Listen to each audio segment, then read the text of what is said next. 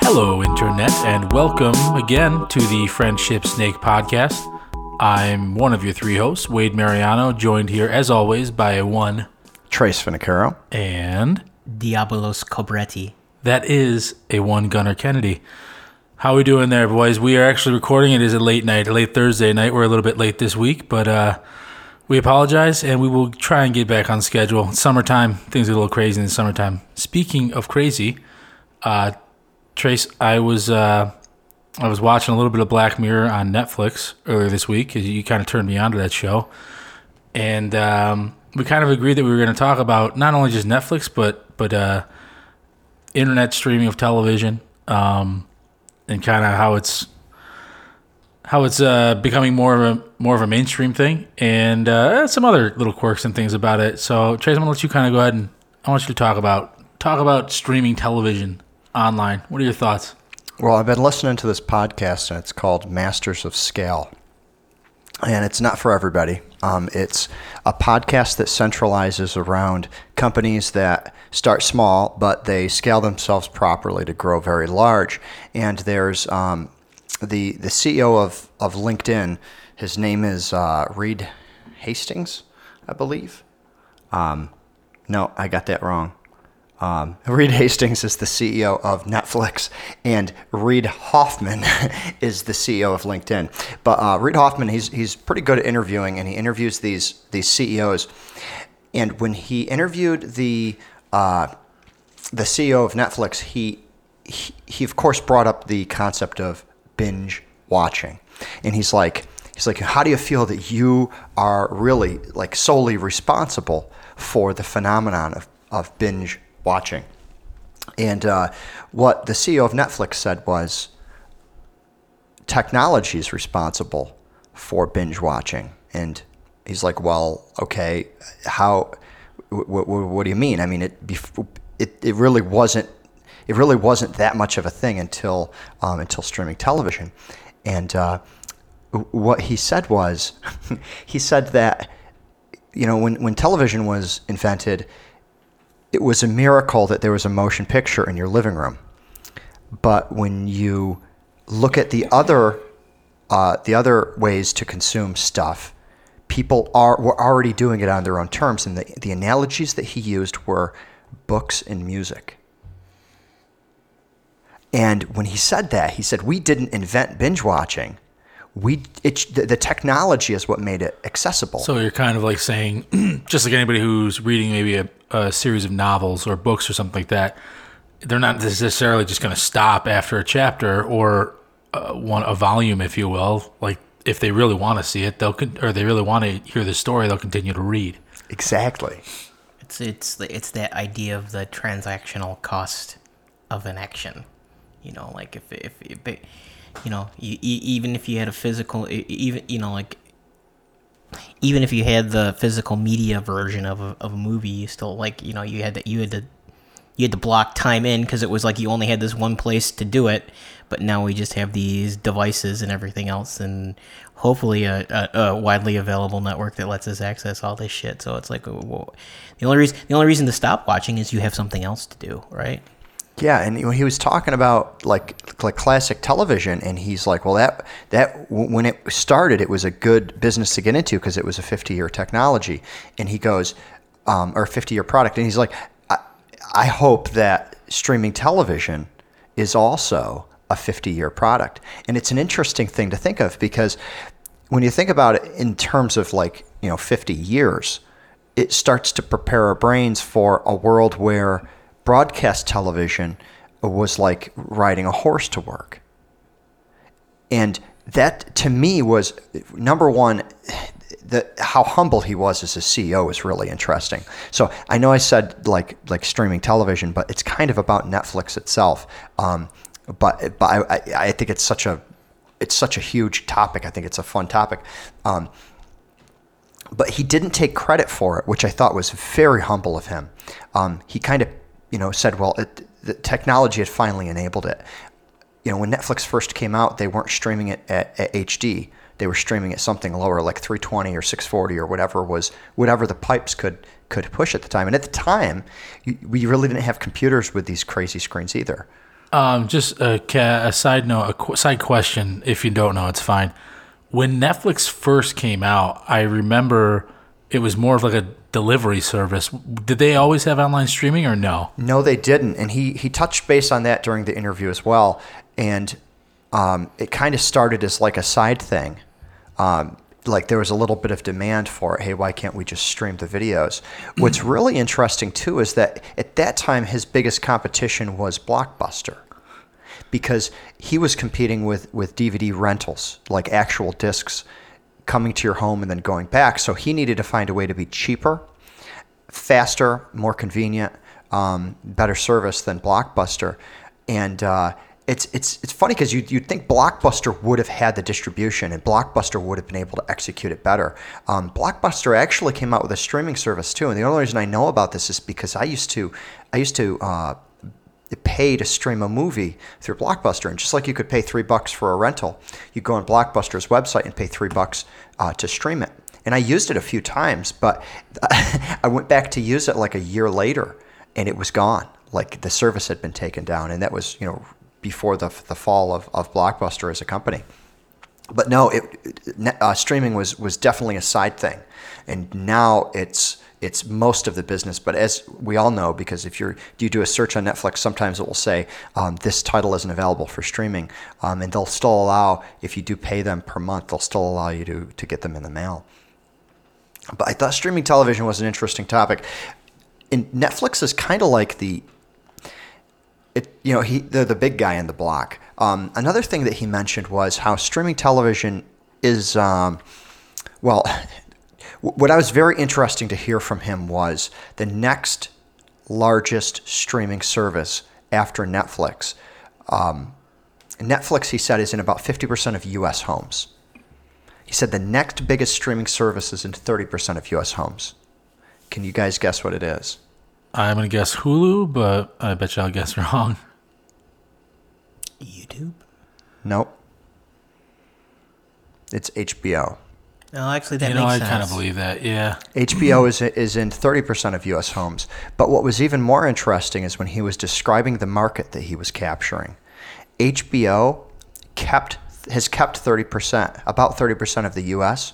for like as long as they've offered the service. They've always had a huge amount of the United States, and they've only gradually increased as streaming has gotten more popular. Whereas Netflix, started off at 0, and now they're at 50%. So as Netflix grew, they did not take the space that HBO was in. They're not a direct competitor, even though they're the next most common service that people have. HBO actually complements Netflix. It kind of exists in a different market. And that I thought was really interesting too. Well, I think it's kind of like, I'm trying to think of a good analogy to create with that. Because, when I think of like the programming, they're not really comparable. Like, don't get me wrong, there are some Netflix series that I absolutely love. But as far as like the production value and the writing, and when I say the writing, like the big one right now that everyone is like Game of Thrones and Westworld, right? And those aren't like those aren't HBO originals as far as original content that they created. Those are based off a book series, I believe, and maybe a movie. Well, you want to get into semantics technically. I mean, they're based off of books in the same way that Pabst Blue Ribbon is inspired by a true story. I mean, even that, they're fucking gonna, like, Game of Thrones is going to get to the end of that story before the fucking books do. So right. At this point, do you really want to say that, like, Westworld itself is kind of, I mean, like, there were some books, but it's that series of films from the 70s. And even then, it's not anything like the old one, other than the theme of you have robots that look like humans. Right. They rebel. Yeah, like the old ones had gears in like they could take the face off. There's gears inside. Well, yeah, and I mean, like, there's kind of Easter eggs and references to that in the show. Because that's what androids were back then, right? The concept of an android was gears back then. It wasn't microchips like it is now. Westworld, I mean, the one that they have on HBO right now is way more philosophical, and it has way better production values than any of the movies that they did. Well, do you think that's because it's more like back then the concept was a significantly more novel idea, or it was significantly like maybe far-fetched and more sci-fi back then than it is now? No, I mean, like, I think the original Westworld had Michael Crichton involved in writing. You know, like, and again, it's like Michael Crichton had a very specific approach to sci-fi. You know, but and again, like, there's a couple things during the 70s that kind of had him do the Quentin Tarantino script punch-up thing. But yeah, I mean, like, you know, other than the 70s was kind of this place ripe with dystopian views of the future betraying us. Like, you know, Logan's Run. Like Logan's Run, like fucking Soylent Green, Omega Man. Soylent Green, is that what the like, famous line is? Do you know what we're talking about, Trace? Oh, no, I haven't seen any movie that. And even mentioned. that Soylent Green has, you know, Soylent Green's based on a book, but it has nothing in common. Is it Soylent Green is essentially like there's like Soylent Green is this food, like everything's been replaced by Soylent Green. Earth is fucked. The human population is dependent on this synthetic food replacement that they used to have called Soylent Brown, but Soylent Brown gone out of production because the animals that they made it from were extinct, and they were replacing it with Soylent Green, which is supposedly green because of the algae. And plot twist, Soylent Green is made from the people that are being scooped up as protesters against this fucking collapsing government. And was it nutritious though? Oh yes, it was delightful. Isn't there a real product on the market called Soylent Green? Yes, because basically all of the people who are relatively close to our age, who became like tech entrepreneurs and stuff like that, are immense pricks and just like fucking sticking their finger in the eye of the coyote and, you know, the universe in general. You know, like why the British Defense Department had a contract with British Aerospace Systems to make a defense computer, and they called it Skynet. And why the Japanese are building humanoid robots, and the company that they decided to found to make them is called Cyberdyne Systems. Yeah. My son heard a reference to the Star Wars program, the United States Star Wars program. Oh. And he just couldn't handle it. He thought it was the funniest thing. He's like, isn't that so cool? I'm like, I don't know. I don't know what came first. I assumed the movie. The movie came first. It's just a coincidence that they picked the same name. But no, to him, it's because Reagan had the same infantile fascination with media that. Oh, really? He was an actor. Reagan was an actor, DT right? did, yes. Gotcha. Yeah, but it's back to circle back to Netflix and HBO. I don't know how to explain it either, because I mean it's not like HBO can do no wrong. You know what I mean? Like HBO has had plenty of duds or things that went on for one season or maybe two seasons, and they weren't that great. But one of the excellent interview questions was, when you get a script, do you know it's going to be a great Netflix script? And the guy's like, no, it's not my specialty. He's like, I'm not good at reading scripts. He's like, there's another guy that does that, and he explained that process. And he's like, at that time that the interview was happening, he mentioned his next big script was 13 Reasons Why, which is a Netflix show that got really good ratings. And he said that HBO's script that was a good call was Silicon Valley, which that gets excellent ratings as well. So he kind of used those as evidence that both streaming providers, or both really content creators in that case, producers really, TV producers, both of them had people that knew how to pick out a great script. A script that people would tune into, a script people would be interested in. Well, and actually, I mean, if you even want to get into more brass tacks, the disruptive part of this model is that previously you had these separate production companies that would make programming for syndication and stuff like that, but they were dependent on outside, basically they were dependent on negotiating with these cartels to get, space for this programming. And the scope of stuff that they could produce was pretty limited. And now, effectively, HBO and Netflix and Amazon Prime say, well, yeah, too bad, CBS, ABC, NBC don't want to broadcast this. Well, fine, we'll go on to our own service. We'll take we'll make our own service with blackjack and hookers. Yeah, HBO saying "fuck you," we're showing dicks and tits, and vaginas. Yeah, not only are they maybe a butthole in here. Yeah, they can solicited butthole. They can control their content, which is nice, and they're not regulated by the same FCC rules because stuff over the airwaves can't contain that stuff. So they can do the nudity, they can do the swear words or the buttholes or whatever. But like you said, they also have the budget to be able to just produce it themselves. They aren't relying on a third party that much for production. But one question I thought was great was the LinkedIn CEO says to the Netflix guy, he says, picking a good script, he goes, is that something you're afraid is going to eventually be replaced by artificial intelligence? And the guy sat there for a second and he goes, well, I think, maybe 10 years from now that'll be happening. And he said, and this really resonated with me, he said, but,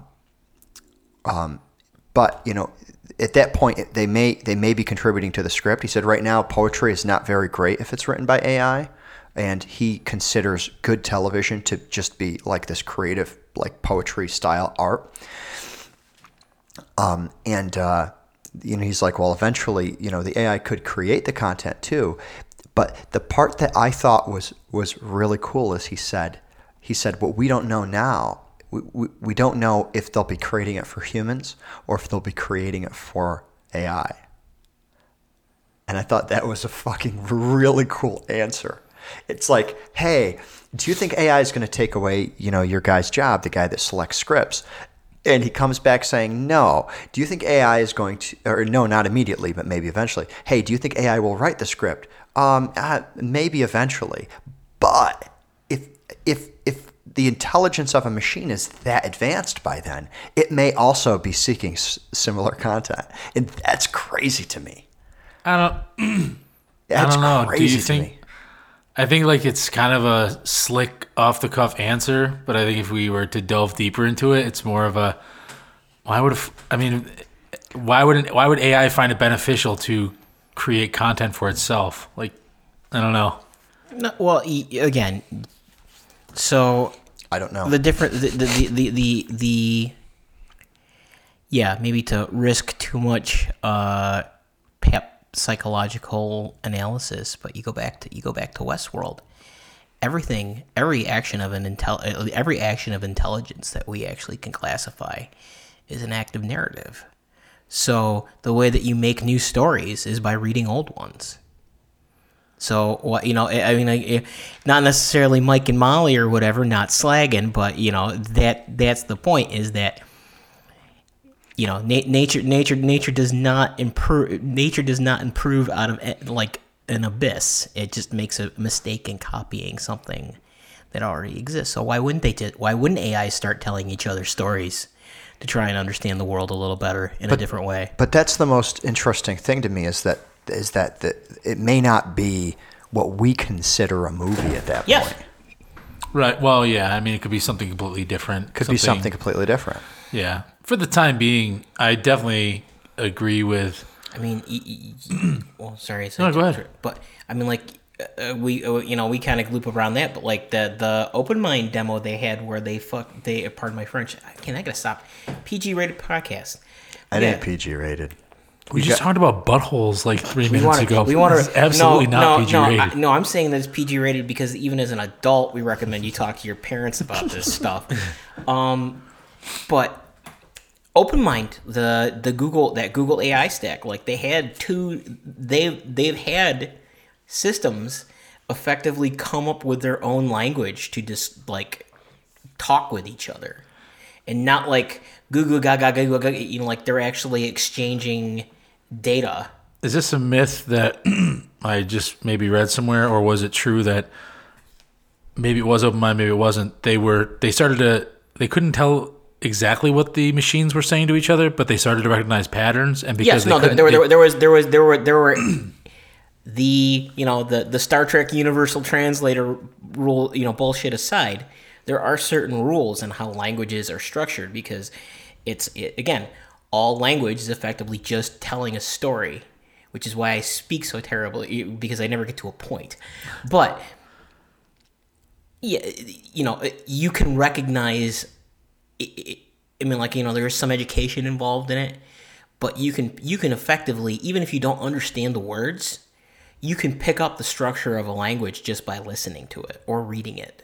Because the way that, the way that they'll frame things, there are some anomalies, and actually you start getting to that, and it's like you can actually start determining which languages are closest to first ancestral ones by the way that they're structured, because it gets into the whole how formants and stuff get done in the brain. Did you see the movie Arrival with Amy Adams? Yes. Is that kind of what you're referring to? But yeah. There's a certain First Nations group what do they talk about? Oh, sorry, they're you talk about that. It's like people talk about time in different ways. People, Japanese. There's 3 different versions of Japanese, and they don't tell you which one's which. And there's one that there's the guy ones, which are the ones that they fucking people in power speak to each other. There's the guy informal ones, which are normal conversation, and there's the feminine version. And the one that filthy gaijins are allowed to learn is the lady language because they don't rank. So are you saying that AI can detect that? Yeah. Well, actually, once you formalize the rules and stuff, again, that's the kind of the beauty of computing is as long as you can pick rules up, you can brute force that shit. Well, it wasn't AI that detected that. It was the humans that detected it. Got nervous because they knew they were communicating. They just didn't know what they were saying, so they just pulled those fuckers offline. Oh. They killed them. Oh. And again, it's Google probably is not going to be the one that comes up with the machine that ends human civilization. It's going to be one of the weird Chinese knockoffs or a sublab in Baidu that steals the source code from the data center in China that does it. The ones that just didn't get, the ones who decided they didn't need to pay the quality control people. So I was talking to a coworker today about podcasts in general, and so when it comes to streaming television or streaming video, of course there's the stuff that kind of mimics the old syndicated TV that we grew up with, but then there's kind of the newer type content, which is more like a blog format or a podcast format, right? So there's a lot of YouTube shows that are just guys sitting around and talking. They might be doing product reviews. They might be talking about the latest movies. They might be testing out video games. It might be cooking. And they're getting a lot of viewers and a lot of traffic. And that's one thing that Netflix did admit, that it is a market that is up and coming, and it's a market they need to find a way to get into. And for those who use Amazon Prime's already doing it. If you go on Amazon Prime and you do a search for Minecraft, you're going to find a bunch of the famous Minecraft video content creators from YouTube, and their content is also on Amazon Prime, which is very smart because it kind of allows people to open up the Prime app instead of opening up the YouTube app. They get the Prime navigation with the Prime, linked content and related content, but you're getting that stuff. What's weird for me though is I see a really nice Minecraft logo, and I think I'm going to watch a TV show about Minecraft, and it's just a YouTube video with some guy. So it's been a little bit weird for me as a consumer to see the content come in. It's not really welcome to me. My kids are like, click on it, please click on it, click on that Minecraft video. But I'm like, no, that's just a YouTube channel. I'm not going to click on that on Amazon Prime. But it's indisputable that that's taking up a lot of viewership. So when we talk about streaming content, what's the future going to look like as everybody can put a HD or 4K camera in their living room and create their own content? Well, I think, so what's the difference between this Amazon Prime Minecraft videos and Twitch? Amazon Prime is closer to YouTube, where it's pre-recorded. It's not live. So it's not live streaming then. It's just Right. So you're telling me there's no difference between YouTube and Amazon then, as far as these Minecraft videos go? Yeah, it's the exact same content, actually. I don't know, is that really a smart move? I mean, I think that's already been done. I don't think Netflix needs to waste their time with that because it's. Well, Netflix isn't though. I mean, They aren't. Yeah. I mean, they don't have it on there yet. But he admitted that it's a good amount of viewers, right? I mean, if you look at my kids, they're going to be growing up looking for content in different places. They're going to go to YouTube first. So if Netflix doesn't want to be a dinosaur in 20 years, they have to be strategic about what content they jump on so that they're not like broadcast television is today. I mean, broadcast television today is kind of still alive. I think some of them are alive because they offer their streaming content online, but they still don't know how to do it. They're like, oh, we'll give you one episode and you can watch it for 6 days. And if you want to go back to 6 episodes ago, then you need to sign in with your cable provider. Like, it's really gross. Like, the experience is really they gross. want to get paid. They're trying to cling to the old, you know what I mean? Like, they're trying to cling to the only thing they get paid. Because if it's just anybody can get access to their content without watching commercials or whatever, without, like, I don't know if you'd call it terrestrial television or whatever, but I guess it's all terrestrial regardless. Like, they want you to sign in with your cable provider because they want to know that you have a cable provider. Otherwise, because if you don't have a cable provider, they're not ultimately going to get paid. That's where they're still making their money. You know what I mean? Yeah, but that's the part that's weird to me because as a consumer, I don't understand why the fuck CW will allow me to watch the last 5 episodes of a show, but not the last 10. Like, what are they gaining by pulling out the back catalog? It seems like if they want somebody hooked on a show, they should allow them to watch the whole damn season. They should allow them to watch all seasons. Just inject commercials. Is it because ad blockers are blocking the commercials? Is it because is it because people just stop watching it through there, or that like they like the live television better? Maybe the live television commercials are better, or maybe I don't know. I don't understand. It's interesting you say that because HBO. So I rarely watch cable, but when I do, like I'll go on HBO on demand on the cable box, like television, not streaming, and you can access some of their programming, some of their previous programming, but it's weird. If I go to HBO Go, I can access any episode from any season or whatever. Right. It's almost like the opposite of that. Maybe it sounds like. I have no idea what the decision is. But HBO is also a very strict subscription service, right? Where CW is only bundled. Nobody goes out and buys CW package. No, I mean, I don't buy the HBO package. I just have, like, they ask me when I sign in, what's your cable provider? Like, I don't have HBO. You have to. No. You have to be subscribed or else they won't let you watch it. I'm telling you, I log in with my cable. You must have bought a bundle. I don't know. You must have bought a promotional bundle because HBO won't let you get in unless you actually have a subscription. They have HBO Go and HBO Now. HBO Go is, I think it's like $9 or $10 a month if you already have cable. And that's HBO Go. HBO Now is a straight up flat, like $9 or $10. I'm telling you, they're different websites, almost identical content, but you have to be subscribed. I do not pay an extra fee for HBO. I pay it through my cable provider, but I don't pay HBO. I don't have like an HBO. Right, your cable provider. You're paying your cable provider either through a package. For HBO, yeah. Yeah. Yeah. So the $10 a month is being added onto your cable bill. I guess my point is that HBO gets their money directly by having their service, whereas everybody else just is kind of this free rider on your cable subscription. Like Fox is a good example. If you watch Fox or FX or FXX or whatever, they just ride on your cable bill. There's no way to just take them off or to put them on.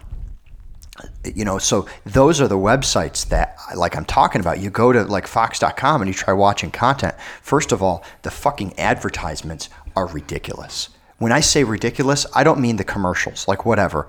The commercials interrupt, but they have the volume on them is either so quiet you can't hear the commercial or it's so loud you have to turn the TV down, right? This is something the FCC fixed on broadcast television, but the problem is back in streaming television. So that's a problem with the commercials. Number 2, it's the same fucking commercial every break. That's a problem. I don't understand how how they can get their message across that like effectively when you just keep hearing the same fucking commercial like every 15 minutes in a show. But whatever, I can still live with that. What really bothers me is they run these like really, really bad scripts during their commercials. And when I'm watching Fox, it's using all 4 cores of my fucking desktop computer by the time the show is over, and I have to close the show out. And I actually have to run an ad blocker. Fox knows I am. Somehow they still let me watch the show, just so that my computer doesn't use 100% of its processor the whole time that I'm watching it. It's really bad. But if that's not bad enough, you only get the last few shows. That's the part I don't understand. Like, if you're getting all this advertising, you're fucking mining bitcoins or whatever the fuck you're using my processor for, and you filling up the time slots with the same stupid-ass commercial which blasts the speakers out of my wall. What is it about an episode that's 6 episodes ago?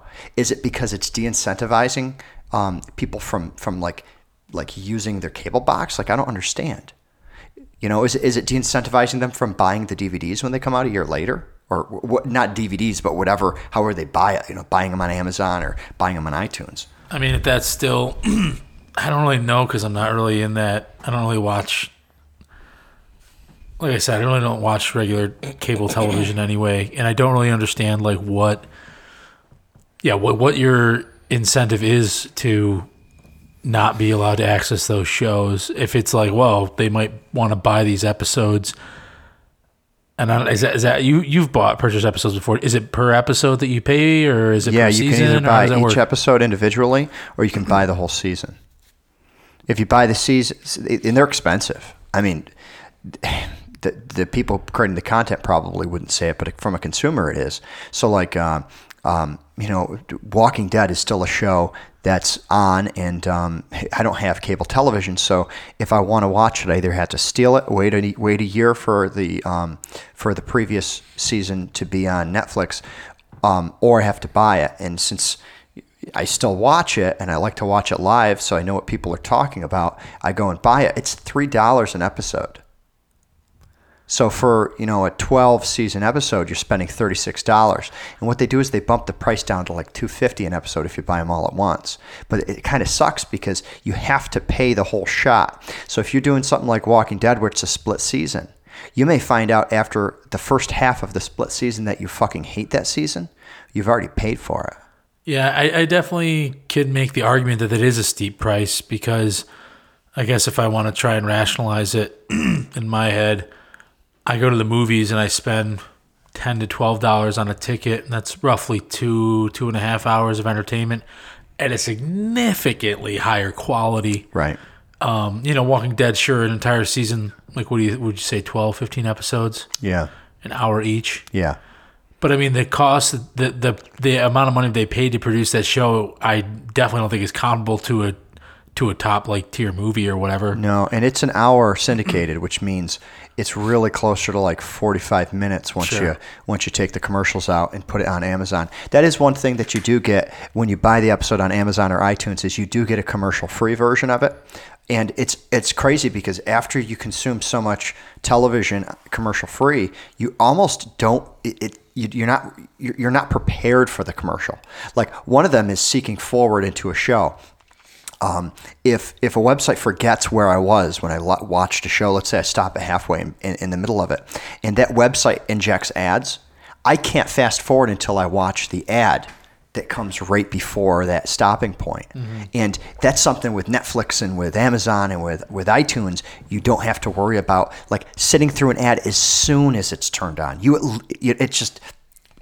It's just a strange thing about injecting commercials. So I think we kind of get spoiled, but I'm also like I'm kind of spoiling myself because I'm spending the money on it. Well, I mean, I guess like you talk about spoiled, and is that really the right attitude to have? Because the fact is that if you want to make money, you have to be the best to the consumer, right? Like you have to offer the consumer the best deal. Somebody will offer you a better deal. You know what I mean? Like a company will offer you, unless they were to collude or something like that. Netflix doesn't have any ads or shit like that. You know what I mean? Right. Like they don't deal with that. there's always going to be a Netflix, or there's always going to be somebody that's willing to do it. But it's these IPs that kind of get locked into these services too. Like, Netflix is going through this right now where they have their Marvel series that deal is going to end here pretty soon, and Disney's going to its own proprietary streaming service. Right. And Comcast, like that whole Comcast deal, like that's part of the reason that they're scrambling to get Fox. I've heard a lot of people interested in the Disney streaming. Like a lot of people are talking about Fox, being interested in it. Disney has a ridiculous library. I mean, They do. Like people, like They got people Star think, Wars, right? Yeah, but I mean, like people think of just when you talk about Disney, the people forget how many like fucking film studios that Disney actually owns. Like they own fucking RoboCop. Stop whispering. Why? Because I can't fucking hear you. Well, I can't hear you, Wade. I'm inside your mind. The sleeper has awoken. Oh God, Dune is awesome. But I don't think it's a Disney movie. Although I would watch a Disney remake. Actually, due to certain deals that have gone through, that actually may be. I have to go look up the studio. Disney may actually own that film right Really? at this point. That would be awesome. People do not realize how fucking gigantic and scary the Disney Media Corporation really is. Just recently, they own Marvel. Yeah. Aside from the mutants, right? Like X-Men and Well, associated. depending on how this 21st Century Fox deal goes down, that might come home to roost too. Because them and Comcast are having a knife fight over it. They'll probably have a license for all the Pixar stuff. Right? Because some Pixar stuff is straight Pixar, right? No, Disney owns Pixar. Yeah. Outright. Oh, they do? Yes. Oh. I did not know Yeah, that. that's all Disney. I thought they Like split. the head of Disney is actually a Pixar executive at this point. Gotcha. Yeah, so that'll all be on there. But, I mean, I can't blame people for being excited because like I'm riding in the car with my kids and we want to watch the fucking Toy Story, Fortunately, the van that we bought has a DVD player, right? So as long as we have the DVD of Toy Story, we're okay. But if you don't have a DVD player, you have to find a way to watch it. And we've bought Toy Story, I think, like 6 times now in our lives. We own it on VHS. Yep. We own it on iTunes. We own it on DVD. And of course, there's multiple Toy Stories. But it's like, if you want to just stream it, it's really fucking difficult. You kind of have to buy it on Amazon permanently and then stream it from Amazon services. I just want to amazing, ridiculous point in time thing. You talk about you were talking earlier about just how fucking how media consumption has changed over time and just technology transforming things. George R.R. Martin has been working on finishing up A Song of Ice and Fire for longer than it took us to build from the first rocket to landing men on the moon. You're talking about Game of Thrones, right? Game of Thrones, yes. He's still not done yet. It's supposedly coming.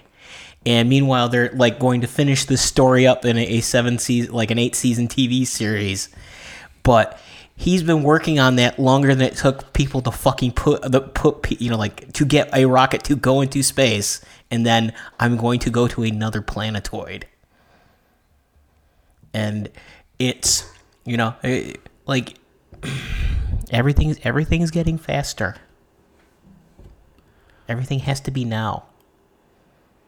And that's the interesting thing to me is the content is, we're getting completely different standards of content.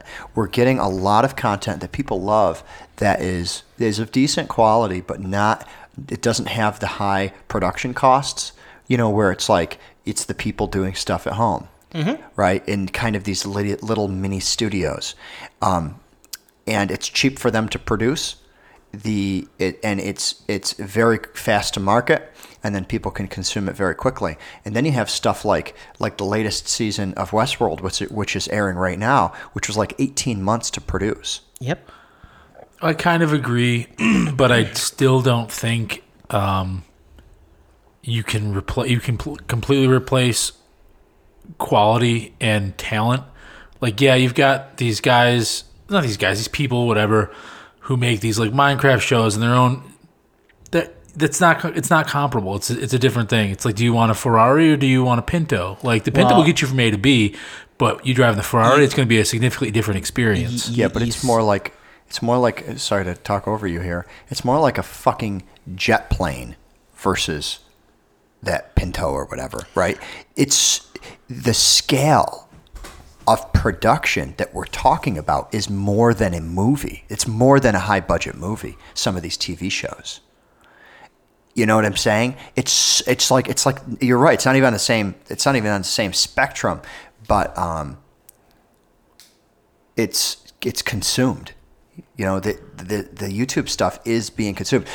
One station that every kid that I know watches and likes, it's called FGTVers, and it's Family Gaming Television, FGTVers.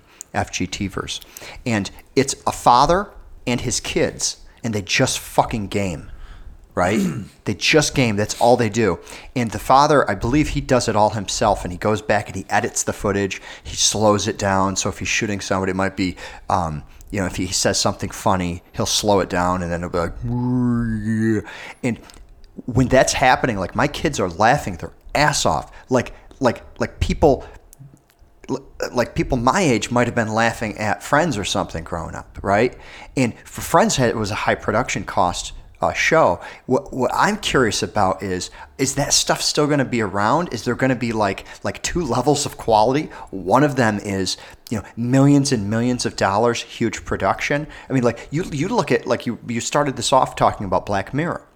Black Mirror is especially the latest season. I don't know how much Netflix spent on it, but they must have dropped a fortune on that show because it's a brand new cast every episode, and it looks like each episode is filmed in a different city, and they have a lot of like what I would assume is like expensive aerial shots, expensive special effects, although aerial shots are probably getting cheap now with the advent of the drone. They used to all be done in helicopter, right? Yeah. I don't know if they still are, if you still need a guy up there with a camera or if you can just do it with a drone. Gunner's shaking his head. Drone. But the production costs are clearly through the roof, yet I still have to convince somebody to watch it. Now, part of that's the content is very techy, but I still have to convince somebody to sit down and take the time to watch it. Whereas it seems like with the fast consumption videos, the Facebook channels and the YouTube channels, people hop on really quickly. The one thing I haven't really seen grow that much outside of the gamers, although I was talking to a coworker today and he said it's actually pretty big for art, is Twitch. And that's one that you kind of brought up. I don't consume Twitch myself, so it makes me a little biased. I think that nobody watches it because I don't watch it, and that's incorrect. But Twitch and Picardo are big for like if you do art streams or like live performance stuff is big there, because YouTube has just been severely dick in the dog as far as being a platform for that. Yeah, YouTube doesn't really offer live unless it's for big events, right? YouTube has turned into YouTube has turned into corporate America, essentially. Like their policies become more and more restrictive. Twitch still has restrictions for sure, but they're a little bit more liberal. And that goes back to this whole thing too, where like you're talking about like how Amazon Prime has some of that duplicate content from YouTube, but Amazon's approach is that basically we're not going to have a single platform that tries to address the YouTube thing. We're going to work on it because Amazon bought Twitch. Oh, so Twitch. I didn't know that. Wade's nodding his head, so he knew that too. Twitch is their live streaming platform. And that's why you asked if they had Twitch on there, huh? And he's nodding right now. No shit. So that makes a lot of sense. So that is clearly a market that they're trying to get to then. They're trying to offer that. They own Twitch. Well, they own it, but they're not offering it on their own video platform yet, right? No, but it would only make sense for them to. But Twitch is an optimized. Is there a Twitch app for the Roku? Yes. Yeah, I would imagine. There's a Twitch app for my Xbox. Yeah. Yeah, that's how I consume Twitch most of the time. I mean, again, it's Twitch is pitched in a very specific content or context, and I mean, like Twitch actually had, Twitch has a direct monetization model where like basically you can pay people per like as part of that stream. Right. Yeah, if you want to watch like the live recording, you could charge people like $1 or something like that, right? Yeah, they'll That's not typically how it works. I believe, does Twitch pay their content creators per view or pure? How does that work? No. So the way it works, I mean, like Twitch, some Twitch channels will have ads. It depends on the system too, because what you can have is effectively, it's kind of like coffee or something like that, where you're effectively you buy privileges in the channel itself. Right. But you're also like, that's, like Twitch takes a cut of that transaction. Right. But you have a tip jar that effectively you're throwing at for stuff, or you want like special features during, because that's the other thing too, is that Twitch is very much kind of optimized around this idea of interactive broadcast. Because it is live, yeah. Yeah. It's just slightly on topic to that. Did you see the guy that made the marble machine? It's like, I don't know, like 2,000 marbles, and he plays like a full song with it. Is that the one that was like the I probably have, because there was one where it was like this original like CGI demo that they had done back in the day, like it was this fantastical thing, and they, because of just like how cheap 3D printing and everything else is, like the computer controlled machinery to like manufacture this stuff has become, someone actually was building that like ding ding ding ding ding ding ding. I think this guy did it in. He might have CNC'd it. There's a good chance he CNC'd it, but it was wood. The marble machine's made out of wood, but it's just this huge machine. He's sitting there pulling levers. It's the giant crank drummer or something like that. It's one of the higher viewed videos on YouTube, and it shows up if you like watch some obscure music. Like you find some guy that has like a 100-string guitar. Since that's an obscure musical instrument, like the fucking marble machine shows right up, as well as the guy that plays the pipes with sandals, right? So that the reason I bring that guy up is because he was talking about monetization, and because he had so many views, because of the way that YouTube was doing their monetization, YouTube's trying to jump on the Twitch bandwagon, where people pay for premium access to his content. And what he came back with was, he said, I won't. Just because the way he believes in his fans, he's like, I won't ever charge you to get to my content. Like, you can get to it for free forever. And he says, but I have to offer perks to those who do donate. And these are the perks that you're going to get. And I can't remember what they were, but it was like, typically Twitch. It's a little bit different. I mean, YouTube does have live stream, but I would say Twitch is significantly more popular for live streaming, especially gaming or in IRL stuff. In real life this wasn't stuff. live either. What I'm talking about, it was you could get access to his channel, and you get certain things like your name would be on the donations page and stuff like that. But you're supposed to offer them more perks, like you can give them exclusive content. Yep. Right. Yeah. That's really what they want to do, is the exclusive content. It might only be available to subscribers right off the bat, and then it'll eventually be made to the public. He didn't believe in that, but he was describing that same thing with YouTube. Well, how Twitch does it is like an example. So, like one of the Twitch channels that I follow, because you can either follow or subscribe. Subscribe, you're typically paying something. Following, you can just you just watch their stuff. So they'll have this Ezekiel the Third is one of my favorite Twitch streamers. There are times during his gameplay where it's subscriber chat only, so you can chat in there.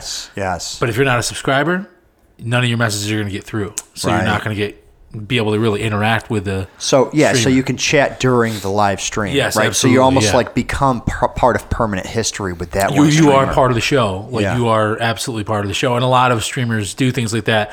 I mean, these guys have some pretty intricate stuff. Like they'll have their own websites where if you're a subscriber, you get these special perks, which enter you from like, when one of their sponsors, people that sponsors them, sends them like, I don't know, just a brand new headset or something like that to raffle away. Like you get, if you're a subscriber, you get to kind of get entered in the lottery for this stuff. So there are like some legit and real perks. A lot of them, however, with Twitch revolve around fan interaction and being an active part of the show. Right. Whereas YouTube, like they said, they have live feeds and things like that.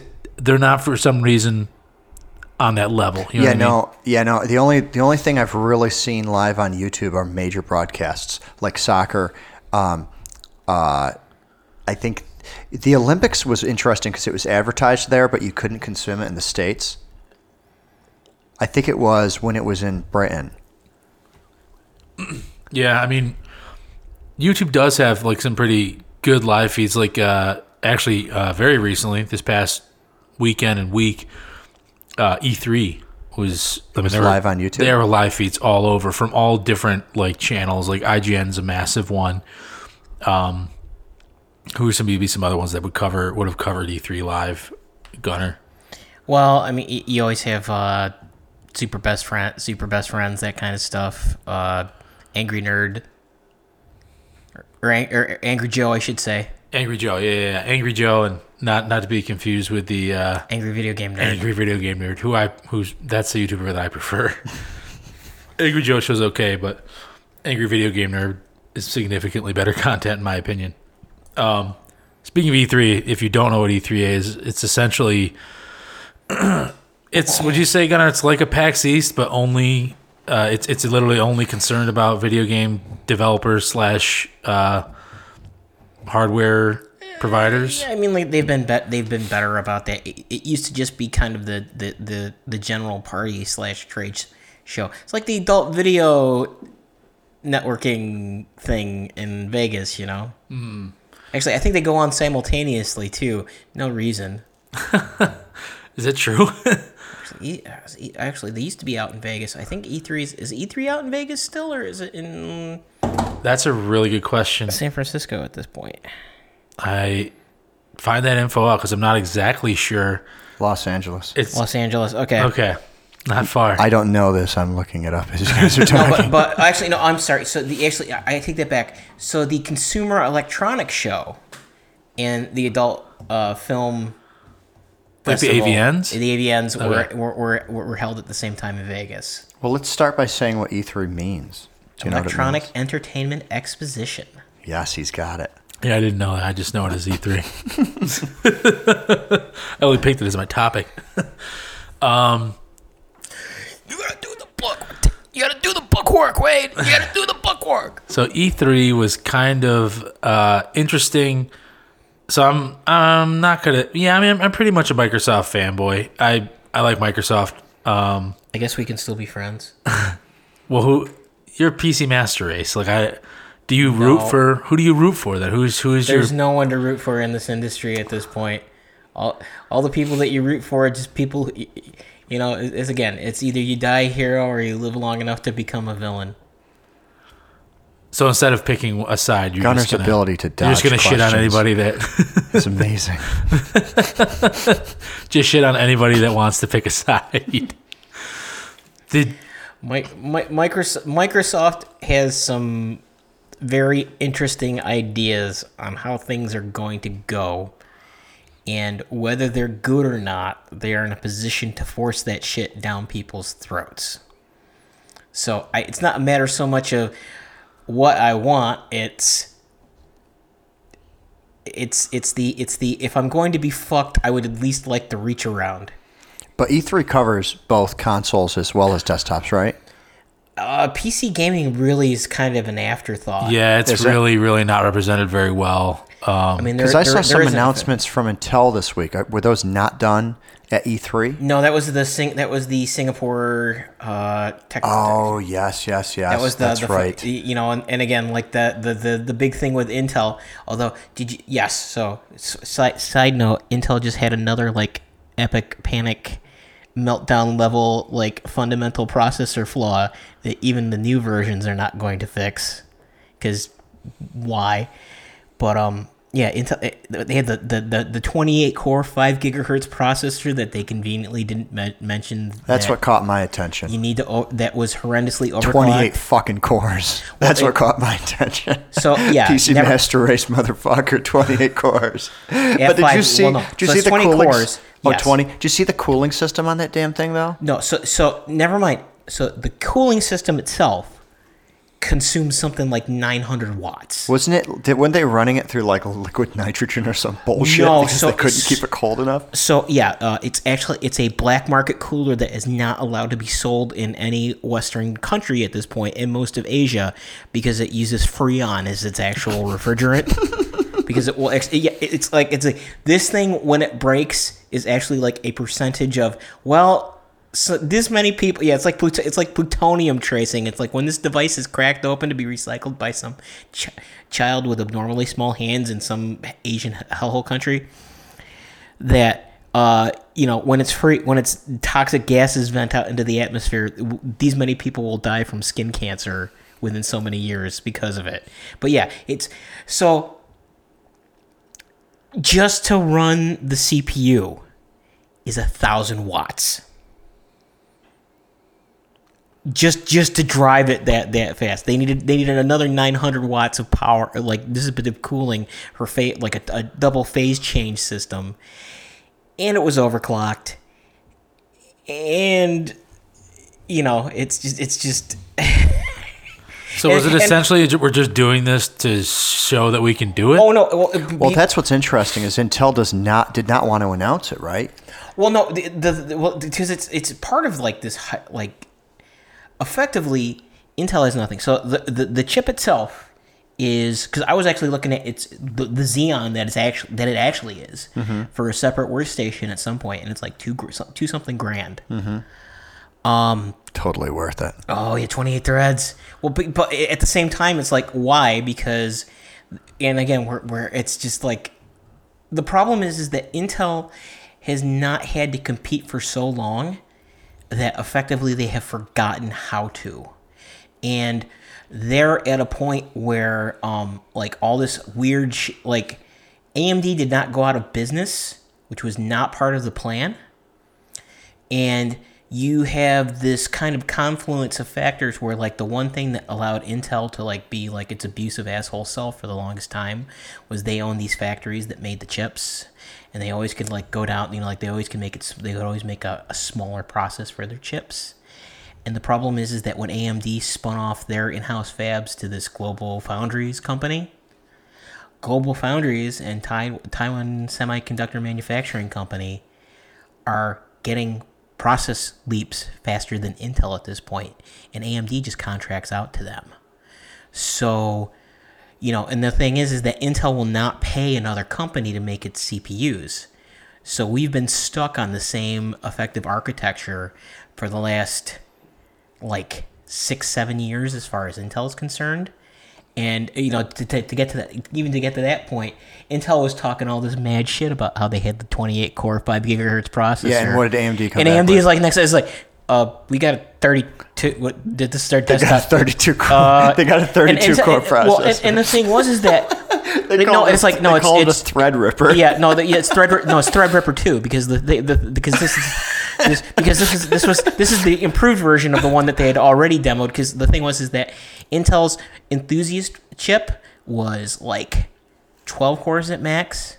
And AMD came out with a 16 one, which I was looking at for the other workstation. What's fucked up is you can't even run Windows.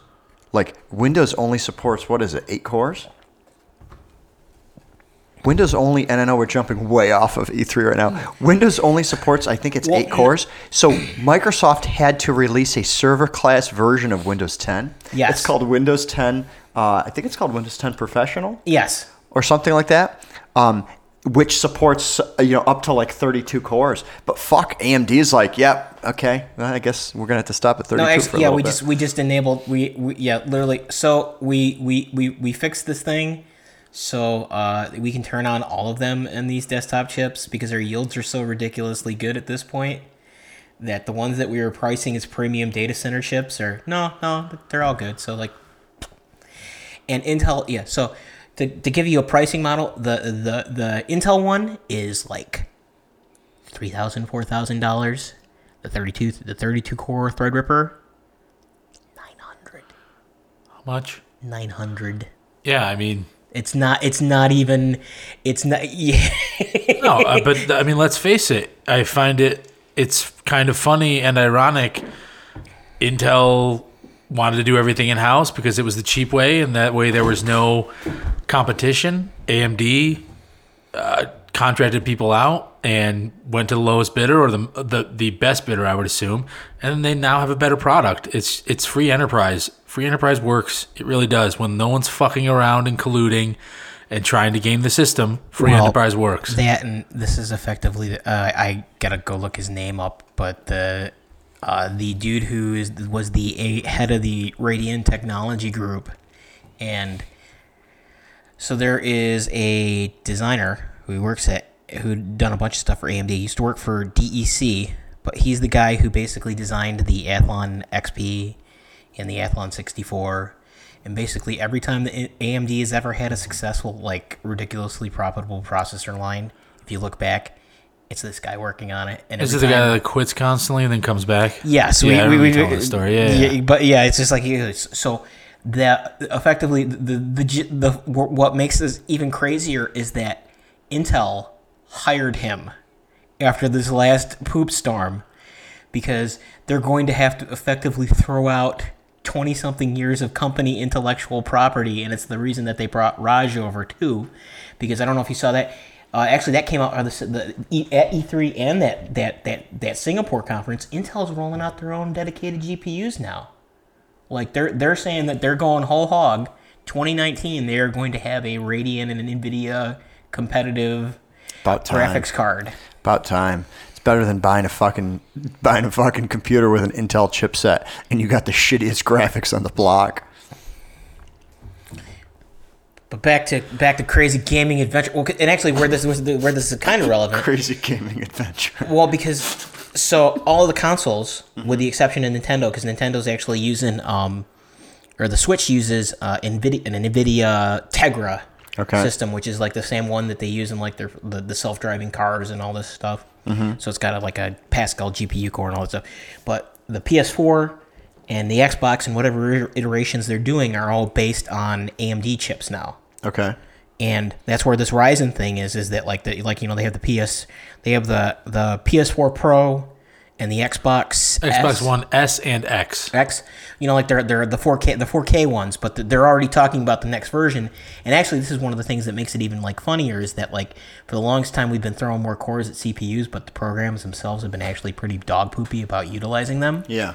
And it's this push with the consoles themselves because everybody went to AMD Jaguar knockoff chips, but they hit a maximum. They hit a maximum like clock and core utilization rate, like the threading models themselves, and it's the gaming consoles that have effectively pushed multi-threaded programming into like an actual like okay, we're gonna write the tool sets to solve these problems, and now it's kind of getting backported to the PC, which is why you see like people, it's not just like a hype thing, it's why like, oh, actually we do need 32 threads on a desktop for this job, is because we can actually do something effective with this now. So the hardware is getting better, right? New versions of the consoles are coming out. So right now, the console is the console in general, aside from Nintendo. So Nintendo has a Switch. Nintendo's game plan has always been, not always been, but like they went gimmicky with the Wii or whatever. Mm-hmm. The Wii U was just a massive failure. But they're mostly about like the games. Like it's not about high quality graphics or things like that. Gunnar, you're gonna object or no? Well, and actually, do you remember NVIDIA had what they called the Shield?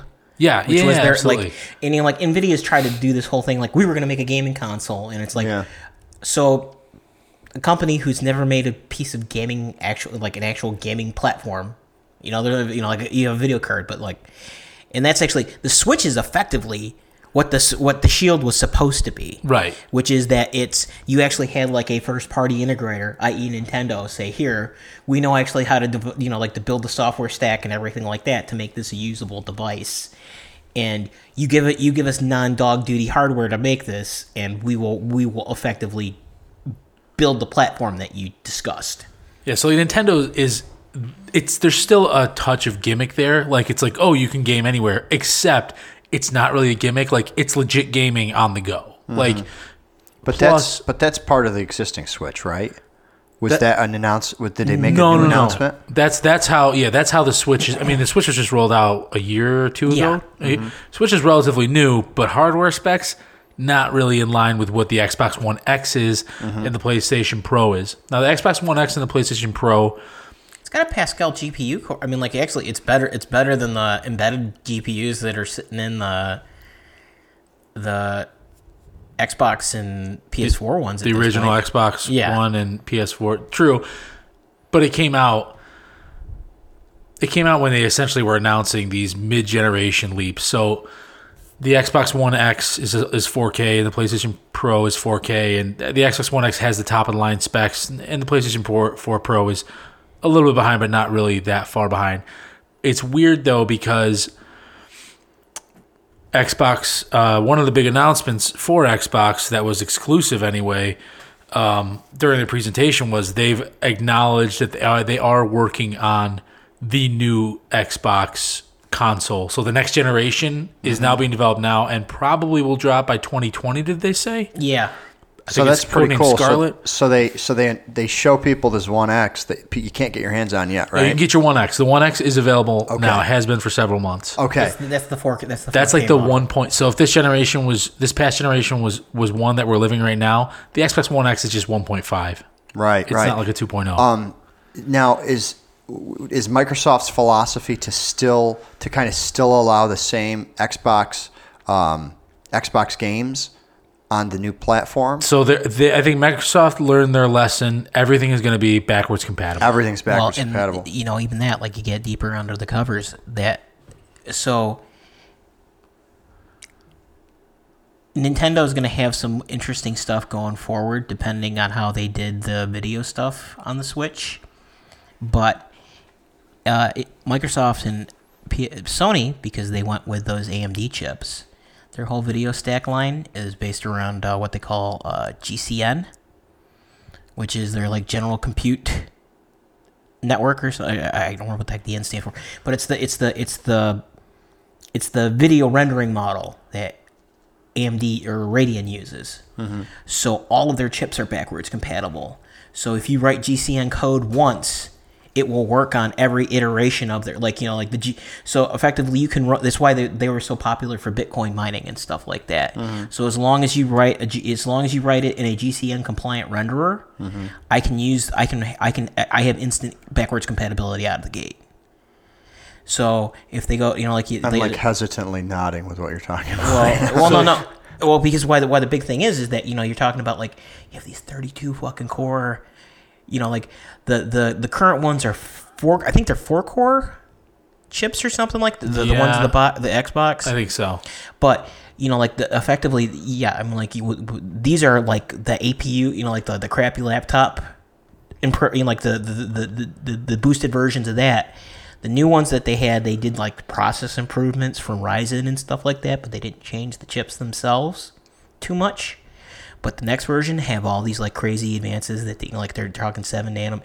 I mean, like the cost to bring feature sets into these new devices is finally like on like the exponential down curve again. Well, that's what's interesting about what you're talking about with the backwards compatibility. And if the majority of platforms are offering it, that's something a little bit new. So we were talking about like PC Master Race. One thing PC's always offered is you can always run your old games. Well, then so a lot of people that have PC like PC because you can download. You can pretty much go back to DOS if you want to. You can download an old DOS game. If you have the CDs laying around, you can pop them in your computer and play them. But when it comes to the consoles, you really don't get that compatibility. Even like if you look at the old cartridges, and then they went to the CDs, and then they went to the mini DVDs, and then the full-size DVDs, and it depends on what platform you're using. But the compatibility hasn't really been that great. So, but it's all downloaded now, right? Games are all downloaded. Wade's nodding his head. For the most part, yeah. Like you can still buy physical copies. I don't see the point. Any new game I purchase online and download it. It's because I downloaded it 400 megs a second. So I don't know, if I was at a shittier, like a really bad internet connection, like Gunner is at home. But even if you buy it might take forever. Even if you buy like the CD or DVD or whatever format they ship on, I assume it's like a modified version of Blu-ray. Yeah. Even if you buy the Blu-ray out of the you go to Walmart and grab it, you're still gonna have gigs and gigs worth of updates, right? Oh, definitely. Yeah. Fixes. Like day one fixes, things like that, day one patches and things like that. Sure. The backwards compatibility is interesting, especially like, you talk about 4K. A lot of the hardware specs bumping up have got to be just to support that, right, Gunner? There's a certain truth to that. Again, it's Actually, this gets into this weird thing where GCN, the way that it does the render, like the way that the rendering engines work in that, there's not as much as a penalty. But you don't see the compute penalty from going from a 1080p to a 4K necessarily, because the biggest difference is like doing all the texturing and stuff like that, and they're optimized for that particular problem set. Right. So it's more just if you get more RAM so that you can you get higher speed RAM so you can throw more textures up there faster and stuff like that. That's the other thing. The other thing is that like they're real cheap on the memory and these like they try and shave the cost off the memory in these boxes because they don't want to mix and match stuff. Because like on a PC you have super fast RAM for the memory, the video, and you have like slower RAM for the system CPU, and on the Xbox and whatever, like you might have like a cache or something like that. But most of it's just system memory, and they're hijacking the two. But and I mean, like, yeah, and this isn't necessarily E3 thing, and this is way divulging, but it gets into this whole thing like where both AMD or like Radeon and NVIDIA are kind of going to the same solution to the problem, which they have what they call like high bandwidth memory, which is like this 3D matrix stuff. So it's like it doesn't matter that it's not a big pool of it. It's just it can push data in and out of it so fast that there isn't a transaction, there isn't a transaction penalty, and it effectively infinitely scales. Right. So it's the same cost to do a 1080p or a 4K or an 8K. Interesting. Scene render. Now, have you guys played any of the video games on 4K yet? No, I don't have a 4K TV. Because I remember, I don't either. And somebody, I think it was my brother, was asking. He's like, "Hey, I'm buying a new TV. I don't need 4K." And I'm like, "Why the fuck wouldn't you buy 4K? Like, everything is going there. Why wouldn't you buy it now?" But I don't know. I don't consume anything 4K because I don't have the closest thing is the Mac that we're using right now to record. It's pretty close to 4K. If it's not 4K, it's got the Retina display, so it's the same density as like an iPhone screen, except it's 13 inches. So that's the closest that I can relate to it. But I'm not consuming anything at 4K except for like the desktop of the computer. If I go on like Netflix or something like that, I don't even think they push their content 4K. I think you got to pay extra right now. Yes. Don't you? Yeah, so I'm not even getting, like, if I were to watch Netflix on here, I wouldn't even be watching it 4K. So I don't even know how much better it would be. But I remember the jump from, like, the 320 and 640p's to 1080p. And I was like, holy shit. And when I'm walking through, like, Walmart, of course, their promos are going to be 4K, right? They want you to see everything. And I cannot believe the level of detail in that fucking picture. So when it comes to video games, it seems like it would be really, really nice, especially with the shooter games, where just catching like a glimpse of a small movement in the corner can be the difference between you being alive and you dying. Well, and actually the big thing on that front, and actually, so this is where the Xbox, the Pro or the X and the PS4 Pro come in too, is that because they use those AMD CPUs and those Radeon graphics. Actually, I think Samsung just came out with the first one. So they two things, which is that they have a thing called FreeSync, which effectively controls their rendering pipeline so that it won't drop frames or it won't do like partial renders. It'll actually interactively interrogate the TV to sync up its refresh cycle. Sure.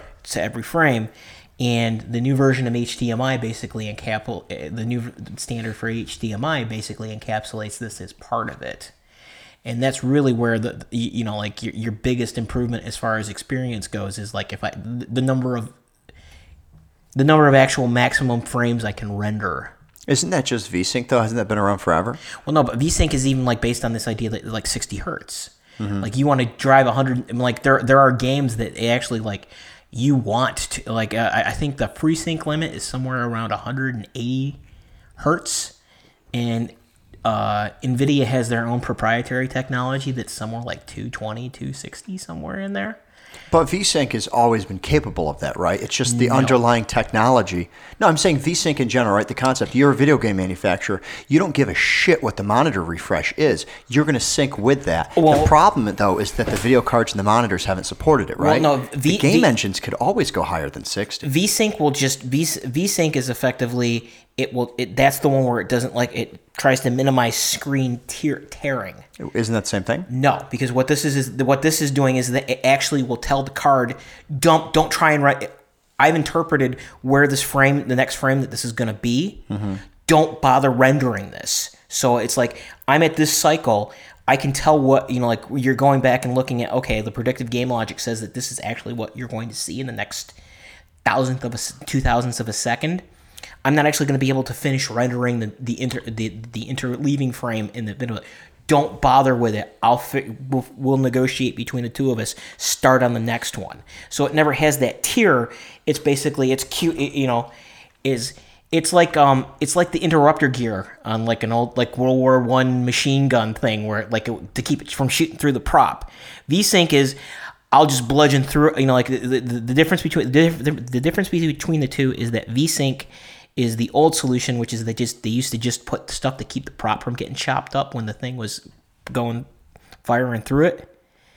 FreeSync and G-Sync are I will stop firing when I know that there's something that's going to block this, and I will just go to the next one immediately. I don't know if I comprehend. Do you comprehend? I don't know about the World War I gun. Sorry, I don't have a more modern metaphor. That's ironic in itself. So we need another World War I fighter airplane game, man. Skies of Victory. Dude's duking it out with revolvers and this. But to a consumer, and kites. What you're describing, if you were to summarize it in layman's terms, and I'm sorry to make you do that. I know it's kind of against your grain. But in layman's terms, I think what you're saying is that the actual frame for frame quality to the consumer is going to be better than anything they've seen before. Yes. And a lot of games, the logic themselves, the constructed reality that you're dealing with is very much dependent on that idea of I'm locked in. I need to have these actions occur within this certain time span. VR is a huge benefit of frame sync. Right. Because any discongruence just immediately starts the puke fountain.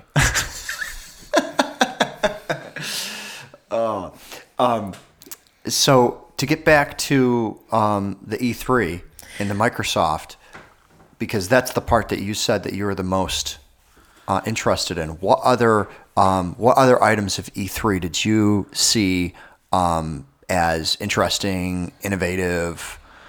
So E3 had pretty obvious winners and losers. People that did a good job, people that did a bad job. And the thing that's kind of interesting with E3, there's always the big three console guys like Microsoft, Sony, and Nintendo. But you also have developers there that are just standalone.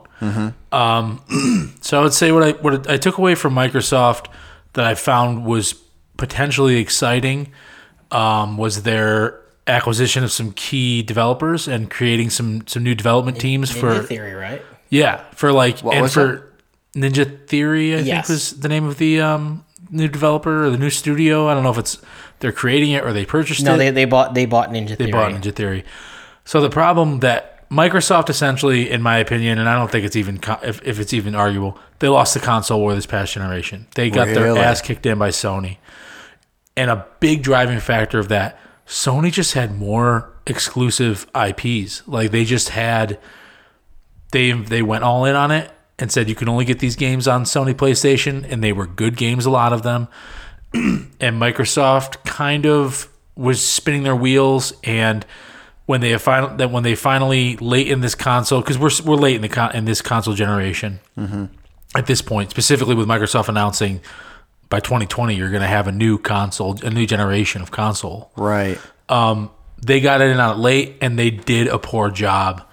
Their IPs that were supposed to be really interesting, like Sea of Thieves was a really big one. State of Decay 2 was a really big one that I personally was very, very excited for. And they're just fucking terrible. They're just not good at all. Well, but you also have this fundamental. Actually, this goes back to the start of this whole podcast, because the fucking Xbox One was originally designed to be a fucking TV tuner that you could play video games on, and Sony was like, "Well, shit, business is tanking. I guess we'll just let's just make the best game box we can, and maybe it's been fun, guys." And it's, the PS4 approach turns out to have been the fucking correct one. Yeah, you never know that though, right? As a consumer, like, I'm not as interested in the games myself, not because I don't want to play them, but just because of it's not how I spend a lot of my time. A lot of my spare time is spent watching television. So when Xbox originally made those announcements, which I feel like they haven't really. They never really followed through with, which is probably a good idea. I was going to get the Xbox One just so that I could use it for a set-top box. I wanted it to be my media center. I didn't really. The games were just an added bonus. But I thought that, being able to sit down, I don't care if I have to use an Xbox controller or a fucking TV remote to control it. To me, it seemed nice as a media center. And one of them was, like you said, like if it had like the tuner capabilities and the DVR capabilities out of the box, then I would have sprung for it. I don't think they ever followed through on those. Yeah, no, promises, they came in with a DVR out of the box and a tuner out of the box. Do they? Yep. So you can plug an antenna into an Xbox One? I could plug in my cable box was plugged into my Xbox One. Your cable box was? Yes, that's correct. Right, yeah. Yeah. As far as the digital antenna, I don't know. I don't have enough experience with it. I'm not exactly sure how that would go. And it's a weird market too, right? Because it's dying. What's that? It's shriveling up. The whole like, idea of DVR, the idea of tuning into a channel. The DVR is a contrivance based on the idea that somehow the media is not available. It's not available immediately, right? So you have to record it the only time that it is available. Right. Yeah. So that concept is slowly dying, and you don't hear too many people talking about it. Yeah, that attracted me to it from a consumer perspective. I didn't end up getting one. I ended up doing most of my tuning with a Mac actually. Yeah. But so that's interesting to hear you say that they kind of lost that last war. Yeah, I mean they really got their asses handed to them, and it's just it's like there's so much promise. There's so much things to get excited about, and then like a really, really, I think probably the biggest disappointment. There was a game called Scalebound, which fucking A. Okay, yeah, you go Scalebound. I got my own, because Scalebound's the quintessential fucking example of not fucking getting it. So rewind a little bit and tell me more about this. Do you remember who the studio was that was developing Scalebound, Gunnar? That was Platinum Games. Platinum Games, huge developer. It was essentially the gist of it is you had a pet dragon and you just fucked shit up with like 3 of your friends. 3 different dragons, a lot of customizable options, a lot of customizable fighting styles, a big open world, like a MMO, but not really as big a scale like that. Like more narrative driven, more story driven, but it was a co-op thing, and it essentially co-ops are fun. Yeah, absolutely. That's like the future, right? Like, and it's now, but Microsoft just every time the tech demo would come out, it would look beautiful and gorgeous, and people are kind of like, "When's it coming out? When's it coming out? When's it coming out?" And I don't know the intricate details, but it definitely sounds like Microsoft dicked the dog on this. No, so did they never release it? So like double fucking plus.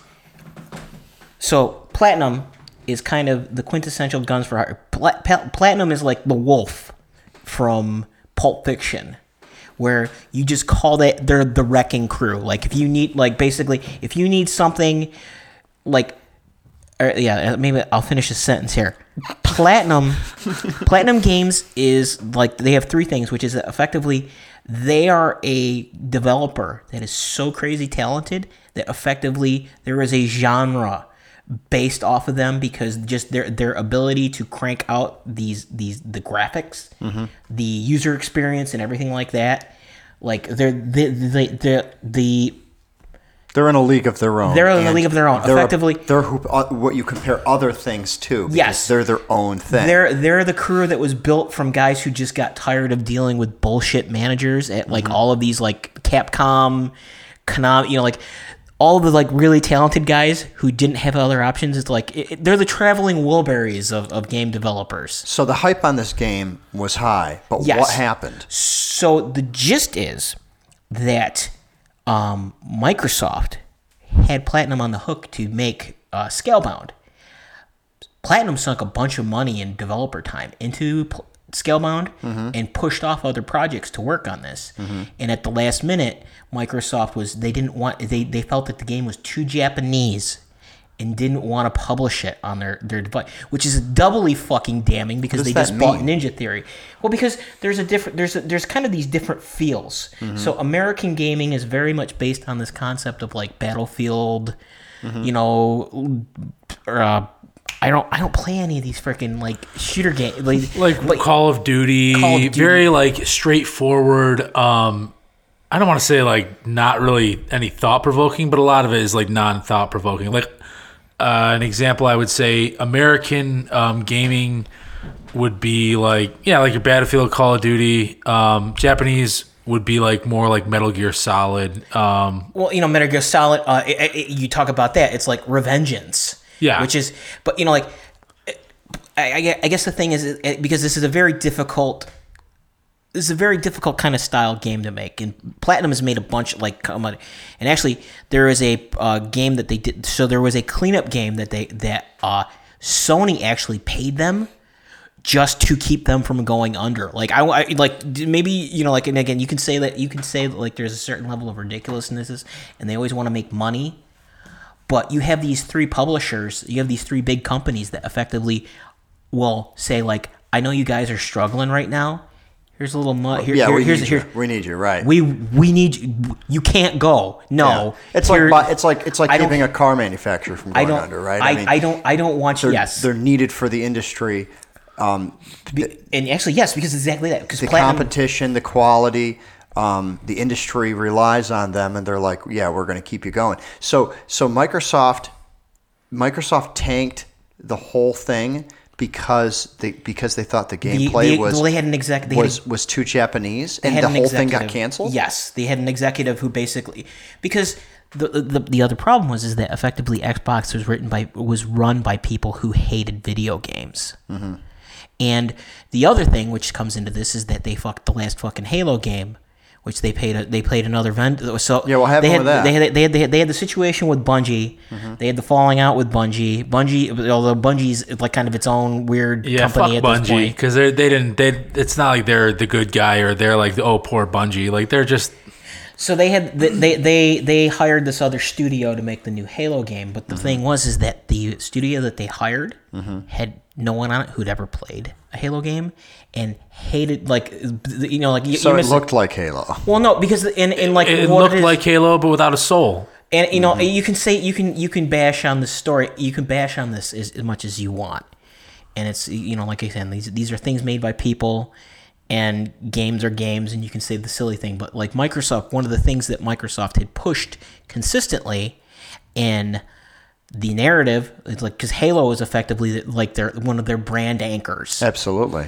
And yeah, they had built this you whole... install Windows 10, it's got the branding, it's got the Halo, it's got the Minecraft, it's got the Isn't branding. That thing called Cortana? Like that's a Halo. Yeah, like character. their fucking OS is based around. I didn't know Cortana originated inside Halo. Yes, Halo 1, man. That is really? That is Yeah. Master Chief's AI companion / digital assistant. Oh, okay.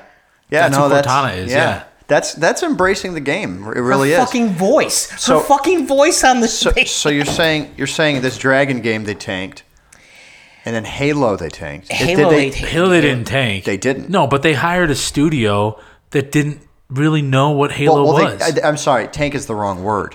They didn't tank it, but they didn't execute it properly. They did not execute it properly. No. They didn't retain the loyal Halo fan base. They didn't that fell in love with the game to begin with, right? That's really because this is where when you talk about the console wars, and you talk about like PlayStation or Sony winning, it's because Microsoft, number one, isn't getting new people, but number two, isn't retaining the people that they already have. They made a Halo game.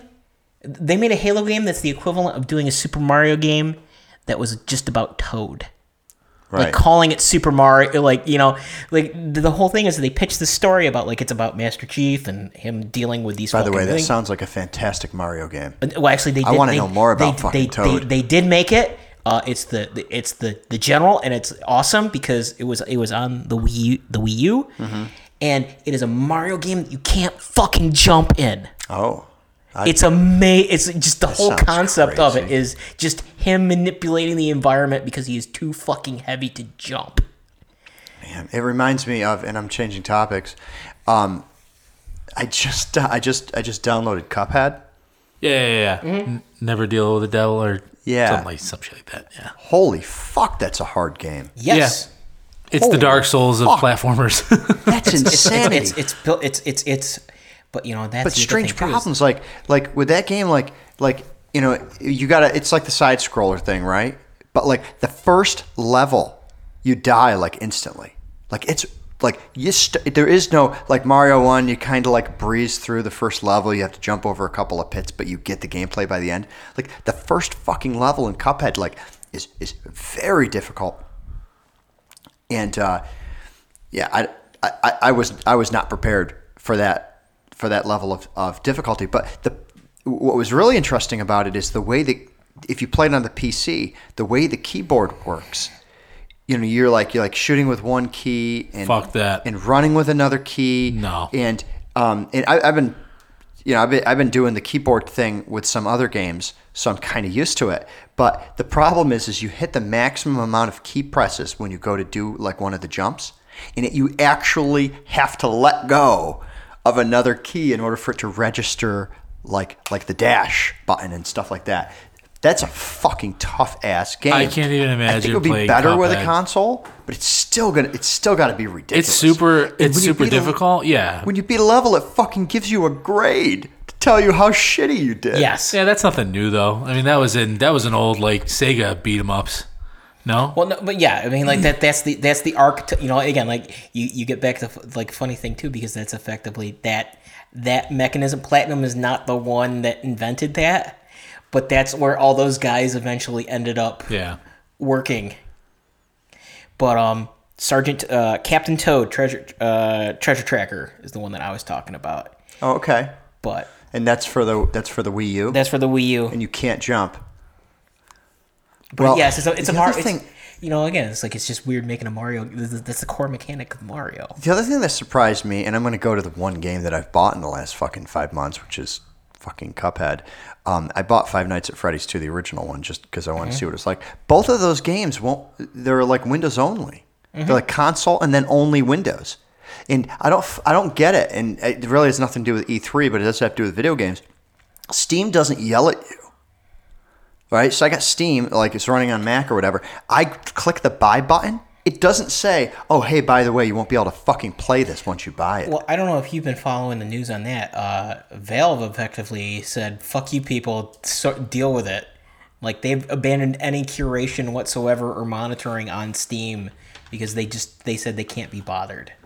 Oh. So, like, there's no content advisory, anything like that. It's just Interesting. we're just a platform for accepting money. We will let you put whatever fucking trash up you want because we Right. can't come up with something. We can't come up with something reasonable. Yeah, and that's got to be too tough, anyways. I mean, the Google Play and Apple App Store both suffer the same issues, right?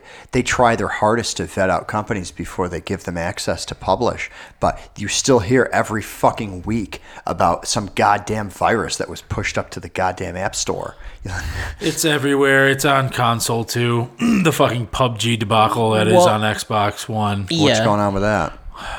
Bluehole, if you someone or anyone hears this, I want to fucking beat you all the fuck up badly. If you are in the Fuck you sound guys. of my voice, So Bluehole is this company.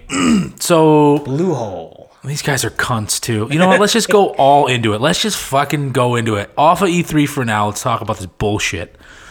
So, I think we touched on this where PUBG was suing Fortnite. Did we talk about that in a previous podcast? Yeah, I think so. Yes. Okay. So Bluehole makes this Battle Royale game, and they're going to come out exclusively on Xbox. It was going to be one of the Xbox exclusives. It is. It's a game preview because it's not a complete game. And it has been so laggy and fucking shitty and not optimized at all and runs like fucking garbage and crashes constantly and doesn't render fucking buildings and shit like that. It's just a complete fucking mess. Well, you know, and it's absolute dog shit on AMD CPUs and video cards too, which I can't understand why that would be a problem on an Xbox One. Oh, wait.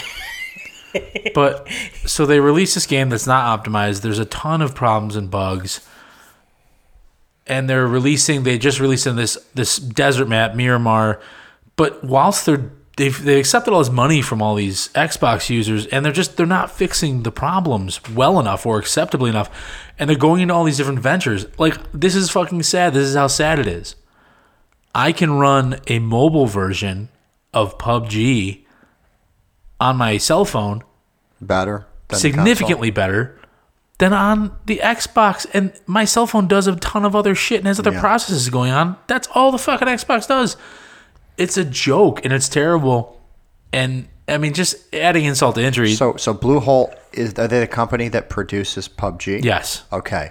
And you're saying that Xbox One version of PUBG is unfucking playable. It's not unplayable, but it's really, I mean, it's flawed so badly too buggy. that were it a AAA title, it would be almost completely unacceptable unless EA fucking put it out. Let's get dollars to donuts here.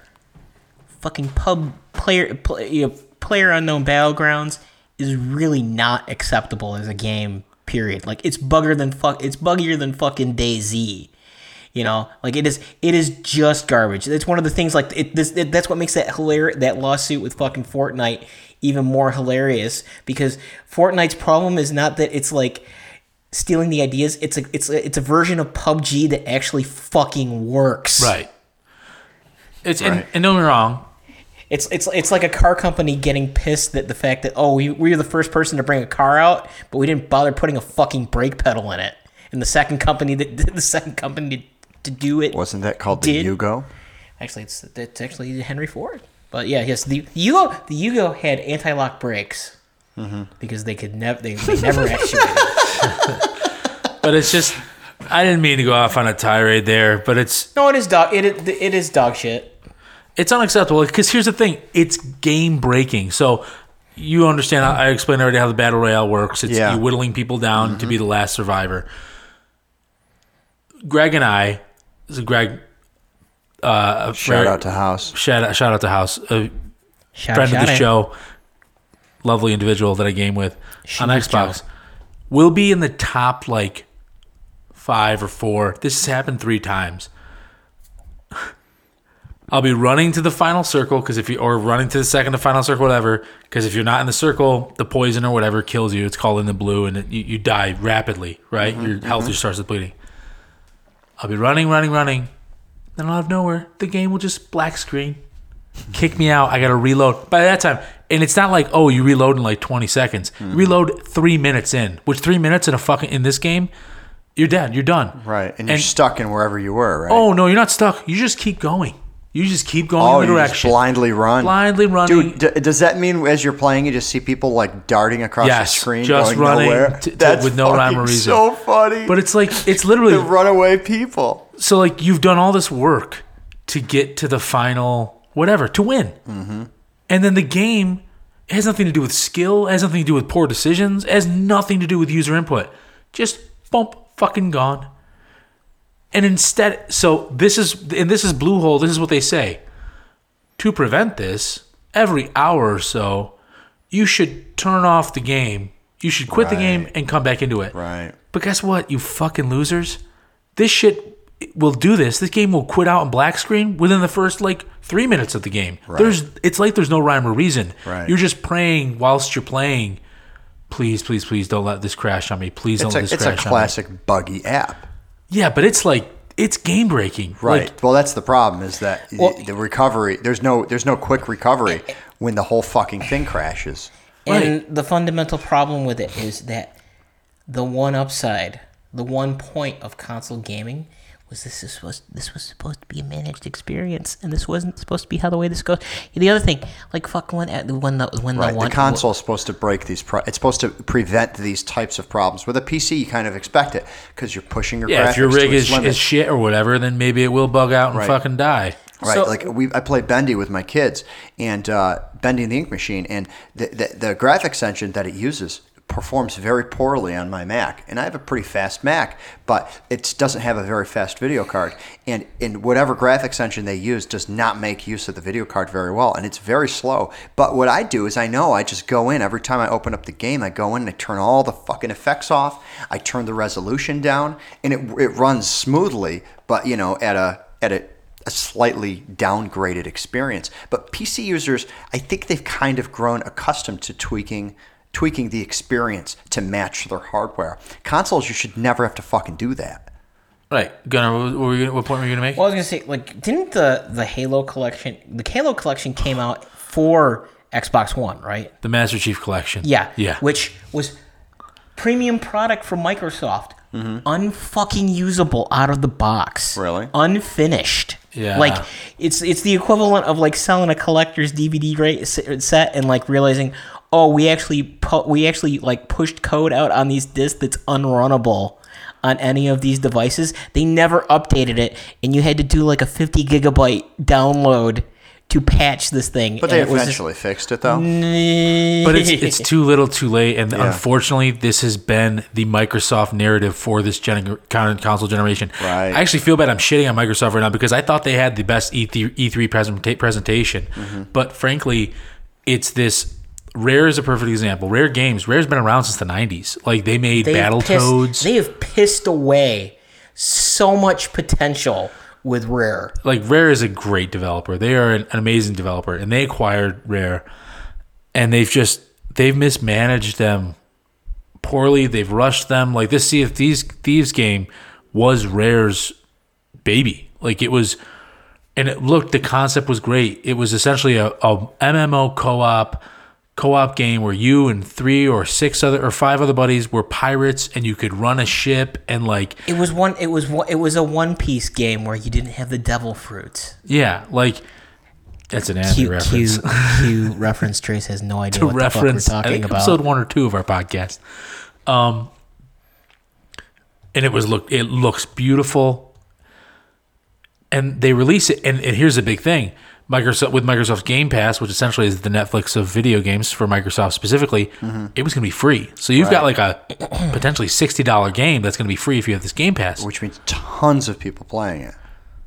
And the first week it drops, and people are done with it after a few hours. Wow. There's nothing to fucking do. And the combat's not really satisfying. The controls aren't satisfying. The throwaway shit in frickin' Assassin's Creed was a fun pirate game. Yeah. So it sounds like they have some problems with follow through and some problems with quality control, right? Well, because again, why it is would they Microsoft. allow Bluehole to release such a large title for their platform but have it unplayable? It seems like it would ruin the reputation of the entire platform because people are going to be waiting in line for the game, right? The answer, so to Bluehole specifically, why they would allow that to go through is because, what's the zombie? What's the Battlegrounds that's on Sony right now? Fortnite? No. It's like World Wars. It's like, oh fuck. It's not DayZ. DayZ, yeah. Well, I think DayZ was releasing. It's a Sony exclusive, and it's exactly almost pretty much identical to Battlegrounds, and Sony once again didn't have its own IP. They didn't push that narrative, and they were behind. So they're pushing these. Actually, Days Gone is the not Days Gone. It's I'm pretty sure it's DayZ. Look up Battlegrounds game for Sony if you Google it. If I'm getting it wrong, which I might be getting it wrong, but it was coming out. It was going to be coming out, and Sony had to figure something out. And unfortunately, them figuring out was pushing a fucking game that wasn't ready, and that's been the narrative with these IPs. That it's just Sony. Or no, I'm sorry, Microsoft was pushing these. Yeah, right. Like it's just, it's frustrating because you have They such think high the money's hopes. going to correct the problem sometimes, right? They think that if they sell enough, it's like the startup problem, right?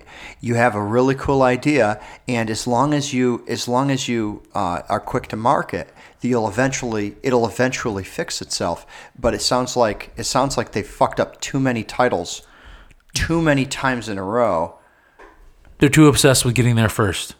So Microsoft is losing the game battle right now for the console. They're done. This what- generation, they can't recover. But what you say they're done permanently? No. They're done with this generation. With the One X, you're saying? The Xbox One is over. Scarlet, Xbox One is over. I believe, codename Scarlet, I think, is the new Xbox for the next generation. Mm-hmm. That they could win. And what I found, what I took away from Microsoft's presentations at E3, they are developing into new. They're sinking money into new development teams or developers that are credible to make good Microsoft only or exclusive IPs. But the problem with that is that they did this for the Xbox 360 and the Xbox One, and they have pissed all of that away. Because again, it's Microsoft cannot help themselves. They are terrible as a gaming company, and any successes they have had are in spite of themselves. So this is kind of on topic to that, but kind of off topic. Number one, they do have the unified Windows platform that they're working on for developers. And the concept with that is that, we say PC Master Race. Well, Microsoft's eventual goal is that you can build the games for both platforms. And as long as the hardware is similar, But if it's a that could Windows- actually work. But And if it's I a would Windows- assume some of the games out there are doing it now. Yeah, Sea of Thieves is one that you can play on your Xbox and you can transfer your character and stuff and play on your PC.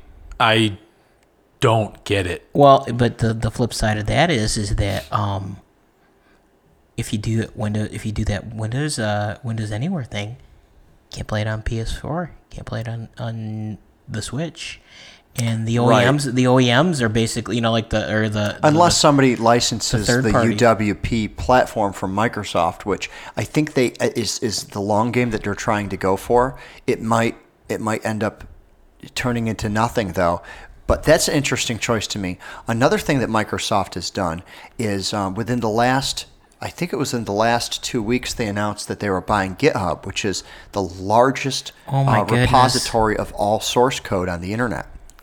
And it almost made sense for them to do it, but there's a huge backlash that's happened as a result of it. Well, because they're a bad patron. They're historically a bad patron. They're not a bad patron. It's just they have a reputation for being a bad They've patron. They consistently actually been a terrible patron. No, that's actually not true. That used to be true. Like in the 90s, that was true. And they've tried to correct it, but people are still saying that they're a bad patron. They're really not, though. First of all, I think it was in 2015, Microsoft had the most amount of developers on GitHub out of any organization. Mm-hmm. They beat out Facebook that year. So they're actually using the platform, and they're using it on a scale that very few companies do for their code. Another thing that I found interesting is they've been number one, they've offered some and I know we're getting a little computer techie, but they've brought in some of the Linux world into Windows, which is really interesting. Windows 10, they've offered something they call it Bash for Windows, but what it really is it's a full-blown instance of Ubuntu Linux that runs inside Windows 10, and you're supposed to be able to run some stuff on there. So that's not really that interesting to a consumer, but it is them trying to be stronger in that space. But one of Microsoft's big bread and butter is underlying a lot of their code is something called .NET. .NET is like their version of Java. You write the code once, and you can run it anywhere that you want. What's been very interesting is .NET and a very powerful scripting language that they wrote called PowerShell can run on Linux and Mac right now. Now, this is fucking really weird. It's cool because, then if they're an application developer, they can sell their applications to other platforms. But if you go to if you go to that GitHub, which they now own, or they're in the process of purchasing, you can actually see how they do this, how they get it to run on Mac, and how they get it to run on Linux. So I'm not trying to, it's not for the sake of winning an argument, but Microsoft actually is paying things forward now. They're actually a good patron to the open source world, so much so that even their latest browser called Microsoft Edge that nobody uses, the engine that powers that, I think it's called Chakra or something like that, I'm probably pronouncing it wrong, that entire engine is open sourced as well. So they are actually jumping more into the open source realm, and they are trying to be multi-platform. It seems right now that those platforms are more desktop platforms and not necessarily the gaming platforms, but I wouldn't be surprised if they do get to a point where they can license it, because if you're a game developer and you can develop the game once, then there can potentially be a return on investment to the code that you're writing, right? You license the technology, and now you don't have to write it for so many platforms. What I don't know from a console war perspective is how many of these games are cross-platform today. Are they all going exclusive, or are there still quite a few titles that You're are going to have a lot of cross-platform cross-platform games for sure. You're going to have a ton of them. In fact, most of Microsoft's presentation, they didn't have any exclusive IP, or very few exclusive IPs. Really? A lot of them, they showcased the the cross-platform games. I mean, Ubisoft, Bethesda, Activision, they're not gonna do.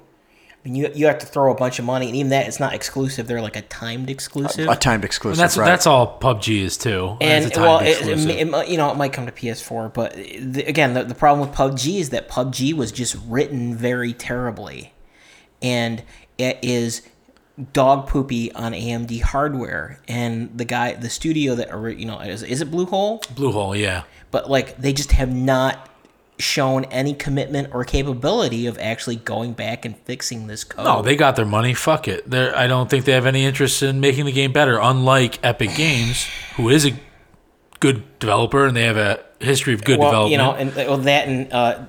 Epic Games, and in particular Ed Boon over at DC, who makes the Unreal Engine do things that it was not designed to do. But a pointless fight with Trace over Microsoft has always had this schizophrenic thing going on, where they will go through this period of like, we're going to empower people, and then depending on an arbitrary management change somewhere else, they it's like, grab box, cut hole in box, insert dick, shoot. I know what you're saying, Gunnar, and I think you're dramatizing it. Microsoft's history has been bad, right? I mean, they tried suing Linux for copywriting the Windows desktop. They tried suing Wine, which is a way to run Windows programs in Linux, for stealing their code, which they actually halted all code for the Wine project for months until the investigation was complete. And Wine said, no, look, you can read the code. We didn't steal any of your fucking code. I understand why they were suspect of it, because I think it was the Windows 2000 kernel source code was leaked at one point. Mm-hmm. So it's easy enough to say, hey, let's just read that code and then we can run these Windows programs on other things. So they were the evil empire for a long time. And they did go against people for and they were really perceived as the evil empire. But Microsoft is really trying to correct that problem moving forward. And I know that there's people that that will never change their opinion about them, but the current CEO is making a lot of active steps. You're right. It could be replaced with another CEO. The next CEO might say that it sucks, or you might say that these are bad strategies. But what he can't do is he can't reverse the open source of the products.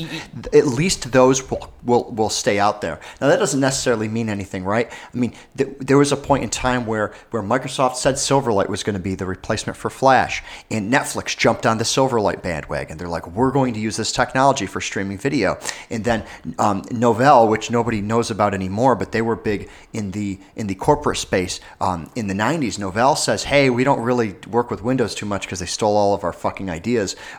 So we're going to buy a Linux distribution. And then Novell's like, oh, fuck, Silverlight's cool. They're like, let us work with you, Microsoft. We'll make a version of Silverlight that'll run on other platforms. They called it Moonlight. And it was so many versions behind. And they couldn't license the DRM content. You could never fucking play Netflix on any other platform, right? So we know that even when Microsoft does partner with somebody, they do open source something, all they have to do is have the market on a version 1 or 2 greater. And the I guess the open source side of it is suffering. And we're seeing that right now with .NET. .NET's a classic example. Like I say, hey, .NET's open source. You can run it on Linux, but it's a very dated version, right? People are like, oh, .NET Core, and you can compile .NET Core down to like C++ now, which is supposed to be amazing, but it's a very limited version of the language. So you could prove right, Gunnar. You could prove yourself right and say Microsoft is really the douchebag commercial enterprise that everybody says that they are. But the actions that I'm seeing right now are actions that I haven't seen from another company to really push open source since Sun put themselves out of business. Yeah. Right? And unfortunately, it did put Sun out of business, and Java was picked up by probably the worst. A vendor who is known for predicting the future. Yeah, Oracle. And Oracle really hasn't done a whole lot of justice, in my opinion, to the Java brand. Oracle to has just not really done offerings. A lot of justice. But to their in defense of their decisions, Oracle's good at making money, and Sun was struggling at doing so. So Microsoft, being the good guy on the block, they still have to find a way to turn a profit on it if they want to stay alive. Do you ever listen in detail? Not the Chappelle Show, but the Charlie Murphy Hollywood adventure stories with him and I've only seen him in Chappelle, and it was so long ago. So he was on Rogan's podcast a long while back before he passed away, and he was talking about how him and Eddie. Charlie Murphy's dead. Charlie Murphy's dead. He died. Yeah, sadly. But he was talking about this, and it was back when Tyson was at the top of the world, and they're going they just decided to show up. And they're talking with this thing, and they're in the limo, and they're just kind of tanked already, anyways. And all of a sudden they hear this bang on the outside, and there's this fucking tiger walking around outside on Mike Tyson's lawn. And the thing is they're all fucking losing their minds because he's got this tiger. And then you see Mike Tyson come out.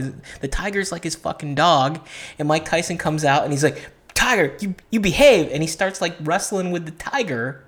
Like a pet, like a puppy. Sounds and it's like just him. Sounds like Hangover. This is why the Hangover. This is where the Hangover story comes from. Oh, okay. He really had pet tigers. Okay. And the problem is that pet tigers are awesome if you're fucking hard diesel at his peak Mike Tyson. Otherwise, the tiger will fuck you up when it gets the opinion in its mind. And that's what I think of Microsoft, which is yeah, we do all these awesome things, but I'm a fucking tiger, and at any point I will turn on you. And fucking. I feel Apple's the new Microsoft. Apple is the one that's making money faster than any other corporation on the planet, and Apple is the one that is kind of, in my opinion, they've kind of slowed down on the innovation side, but they own the market, so it doesn't really matter. I kind of feel like Apple is the new Microsoft. I feel like Microsoft is the new Sun, and they're like, okay, well, we might have made good hardware and software decisions in the past that made us a lot of money, but we have to change our strategy if we want to be relevant in the future. So I really don't think Microsoft is really the evil empire that they once were. They almost should rebrand at this point. They should rebrand, and they should start giving Windows away for free. I mean, they did it. They kind of did it for a while with Windows 10, but they should fucking give it away for free. Are you saying they should rebrand to Tiger Blood? And they should eventually just switch to Linux. Tiger Blood. They should just switch to Linux. I mean, they really should. They can deliver. They can deliver. Winning. They can deliver all of the quality that they do today with Windows. They could just jump into the Wine source code and be like, hey, we're just going to make Wine work perfectly because we fucking wrote Windows to begin with. Well, I mean... And Windows could just be an emulation layer for old-ass apps. Well, how close are we now? Because, the whole thing with 2016 is that it's all containerized. It's containerized anyways. Yeah. We're talking 32. We're talking 32 core. Even 32. You have 8 core desktops, 16 threads.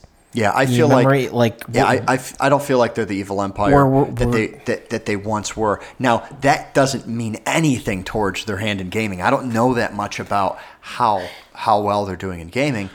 The problem, Microsoft would be out of business as far as gaming if they weren't Microsoft. Like, Sony's got a lot of money, but not Microsoft money. Well, But can't they just survive on fucking Minecraft toys? Well, no, but isn't there a market that they own? That is, it's like the Disney thing, right? Disney buys fucking Star Wars. Yeah, they're going to make money off of ticket sales, but they're also going to make money off of a fucking Chewbacca spoon that's going to come in every fucking box of Cheerios. They make royalties on every fucking spoon. actually, their quintessential point. They fucking bought what's its face there, the Minecraft software, and it's just like It's they've a done. it's They're a licensing merchandising deal. but It's it's like merchant they licensing. haven't they've done nothing as far as actually expanding that. Well, that, fucking I'm a Minecraft. Minecraft player.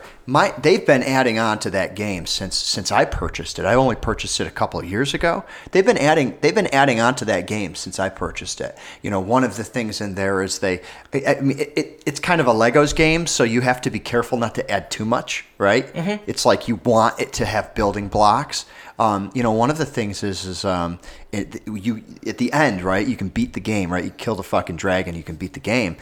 After you beat the dragon, like if you find a way to travel far enough, you can come across these fucking these floating ships. Yep. And inside the floating ships have these wings, and you can fly in the game.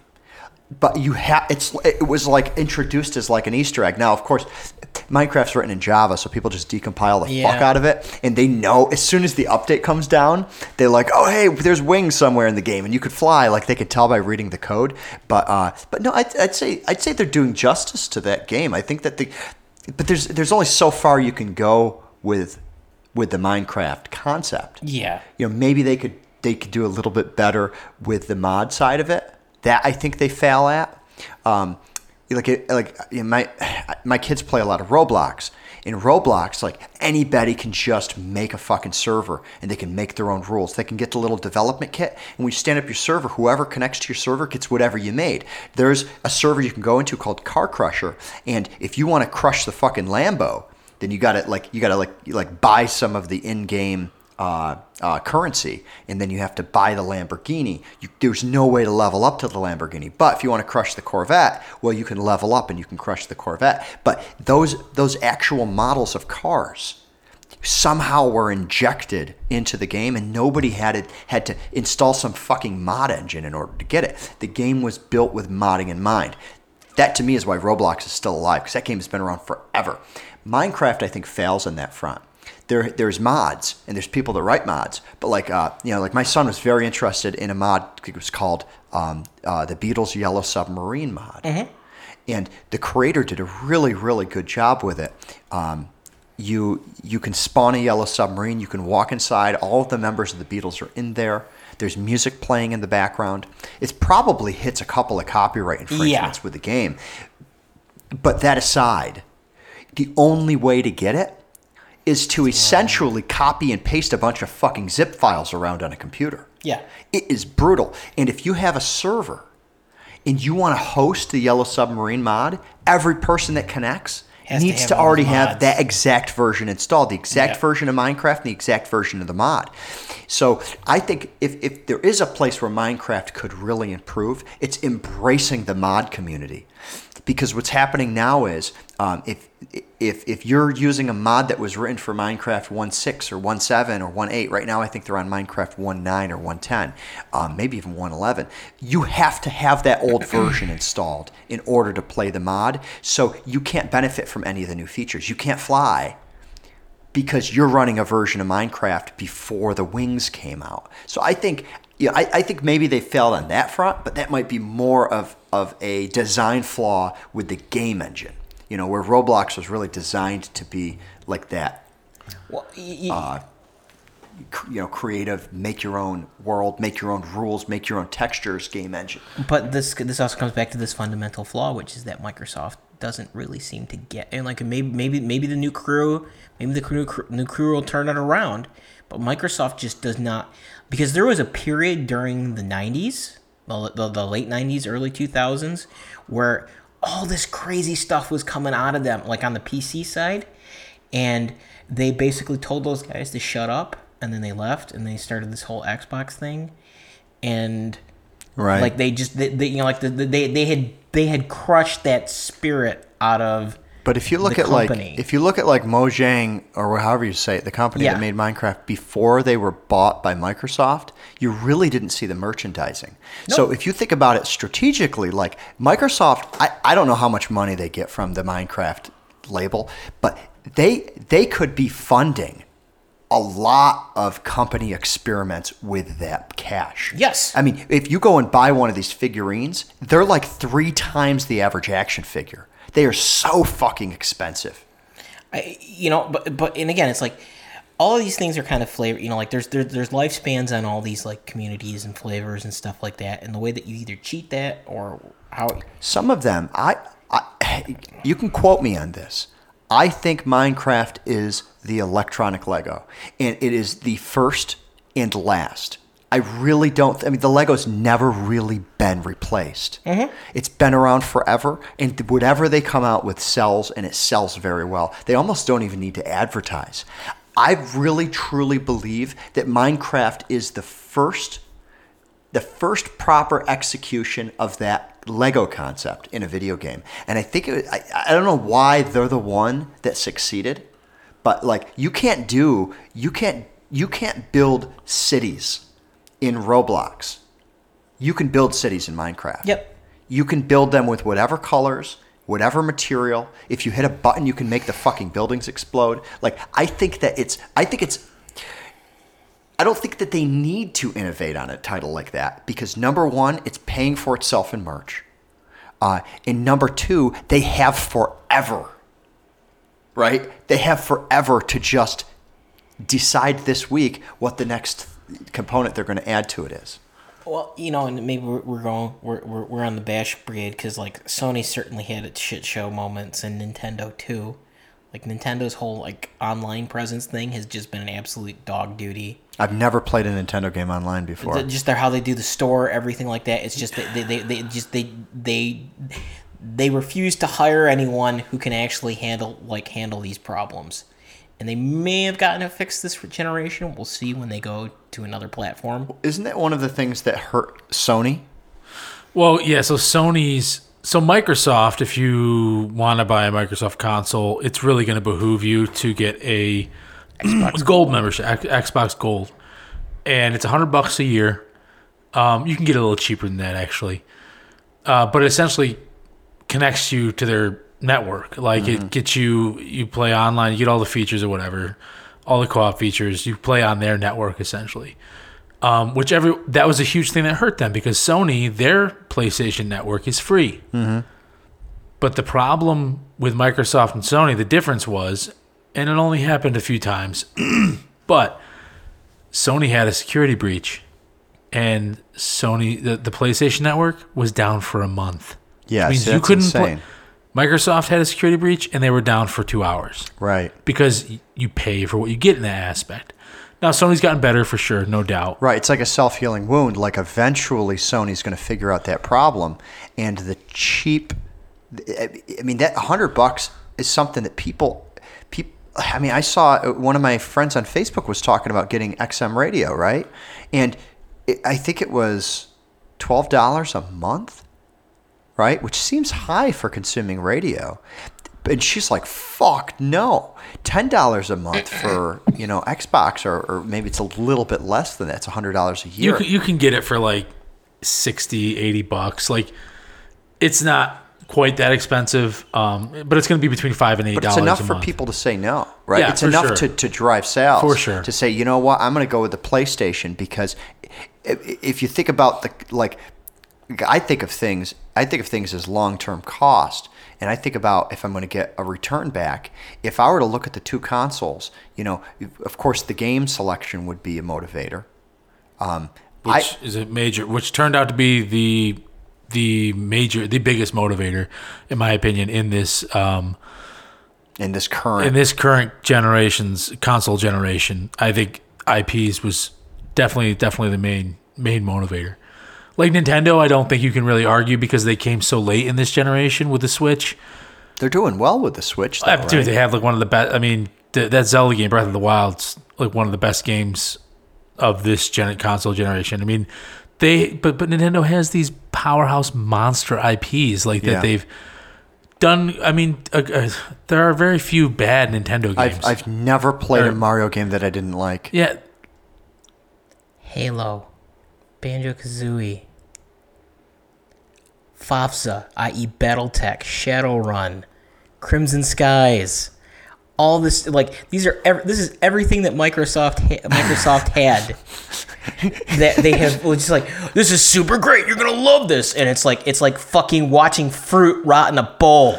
It's really sad. Like I bought you a Fudgy the. It's like a fucking time lapse photo of Fudgy the whale going from happy to sad. They've just really, and I don't blame it all on Microsoft. Like this latest problem, I'd say, State of Decay 2. Mm-hmm. Call of the Battlefield. The problem with State of Decay, the original, was pretty good, but the people's gripes were so it came out for the 360 last generation console. Last console generation, the Xbox 360, the PlayStation 3. This game State of Decay out, which essentially was The Walking Dead, but it was single player, no co-op. All people asked for, we want co-op, we want to fight the zombie hordes, we want this open world, and they like allowed. So Undead Labs develops this game. And I don't know they haven't really released a ton of backstory. I don't know if Microsoft was pushing them to finish or Undead Labs was just like, this is the game we want to make. But they made it so the co-op was like, you can join in your friend's civilization. It's essentially the same thing as Sea of Thieves. There's just nothing to fucking do. It's the repetitive shit. It's not really that much of a co-op game. It's not really this amazing experience. You're just going on errands, essentially. And you'll encounter a few zombies here or there, but you're not like... It's not like Left 4 Dead, which was a fucking awesome zombie survival game, although not too much survival, more of a shooter. But that game was fucking cool. That's all that I think people wanted was an updated Left 4 Dead game, and Undead Labs did not fucking make it. So now it's some free piece of shit that I've already uninstalled from my Xbox because it's fucking boring. Wade, you talk about Sea of Thieves. What if I told you Microsoft had already shipped a better version of that game, except it wasn't just that you were pirates, it was that you were sky pirates, and you were fighting in like this pop, like steampunk.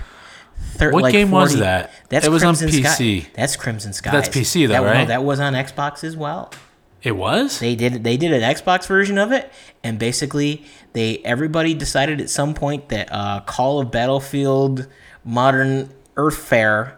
He's making fun of shooters, Battlefield, and Call of Duty, which I understand why he is, but numbers don't lie, Gunner. People play the shit out of those fucking games. No, people play the shit out of them, but the problem is that they overinvested, and now like the thing is that Microsoft and PS4. See, this is the actual fundamental problem: is that Microsoft and Sony started chasing these guys around, and it's the wrong fucking approach. Which is that you let EA and Activision and all those guys fuck that shit up on their own. You just make it easy to run the thing on your platform.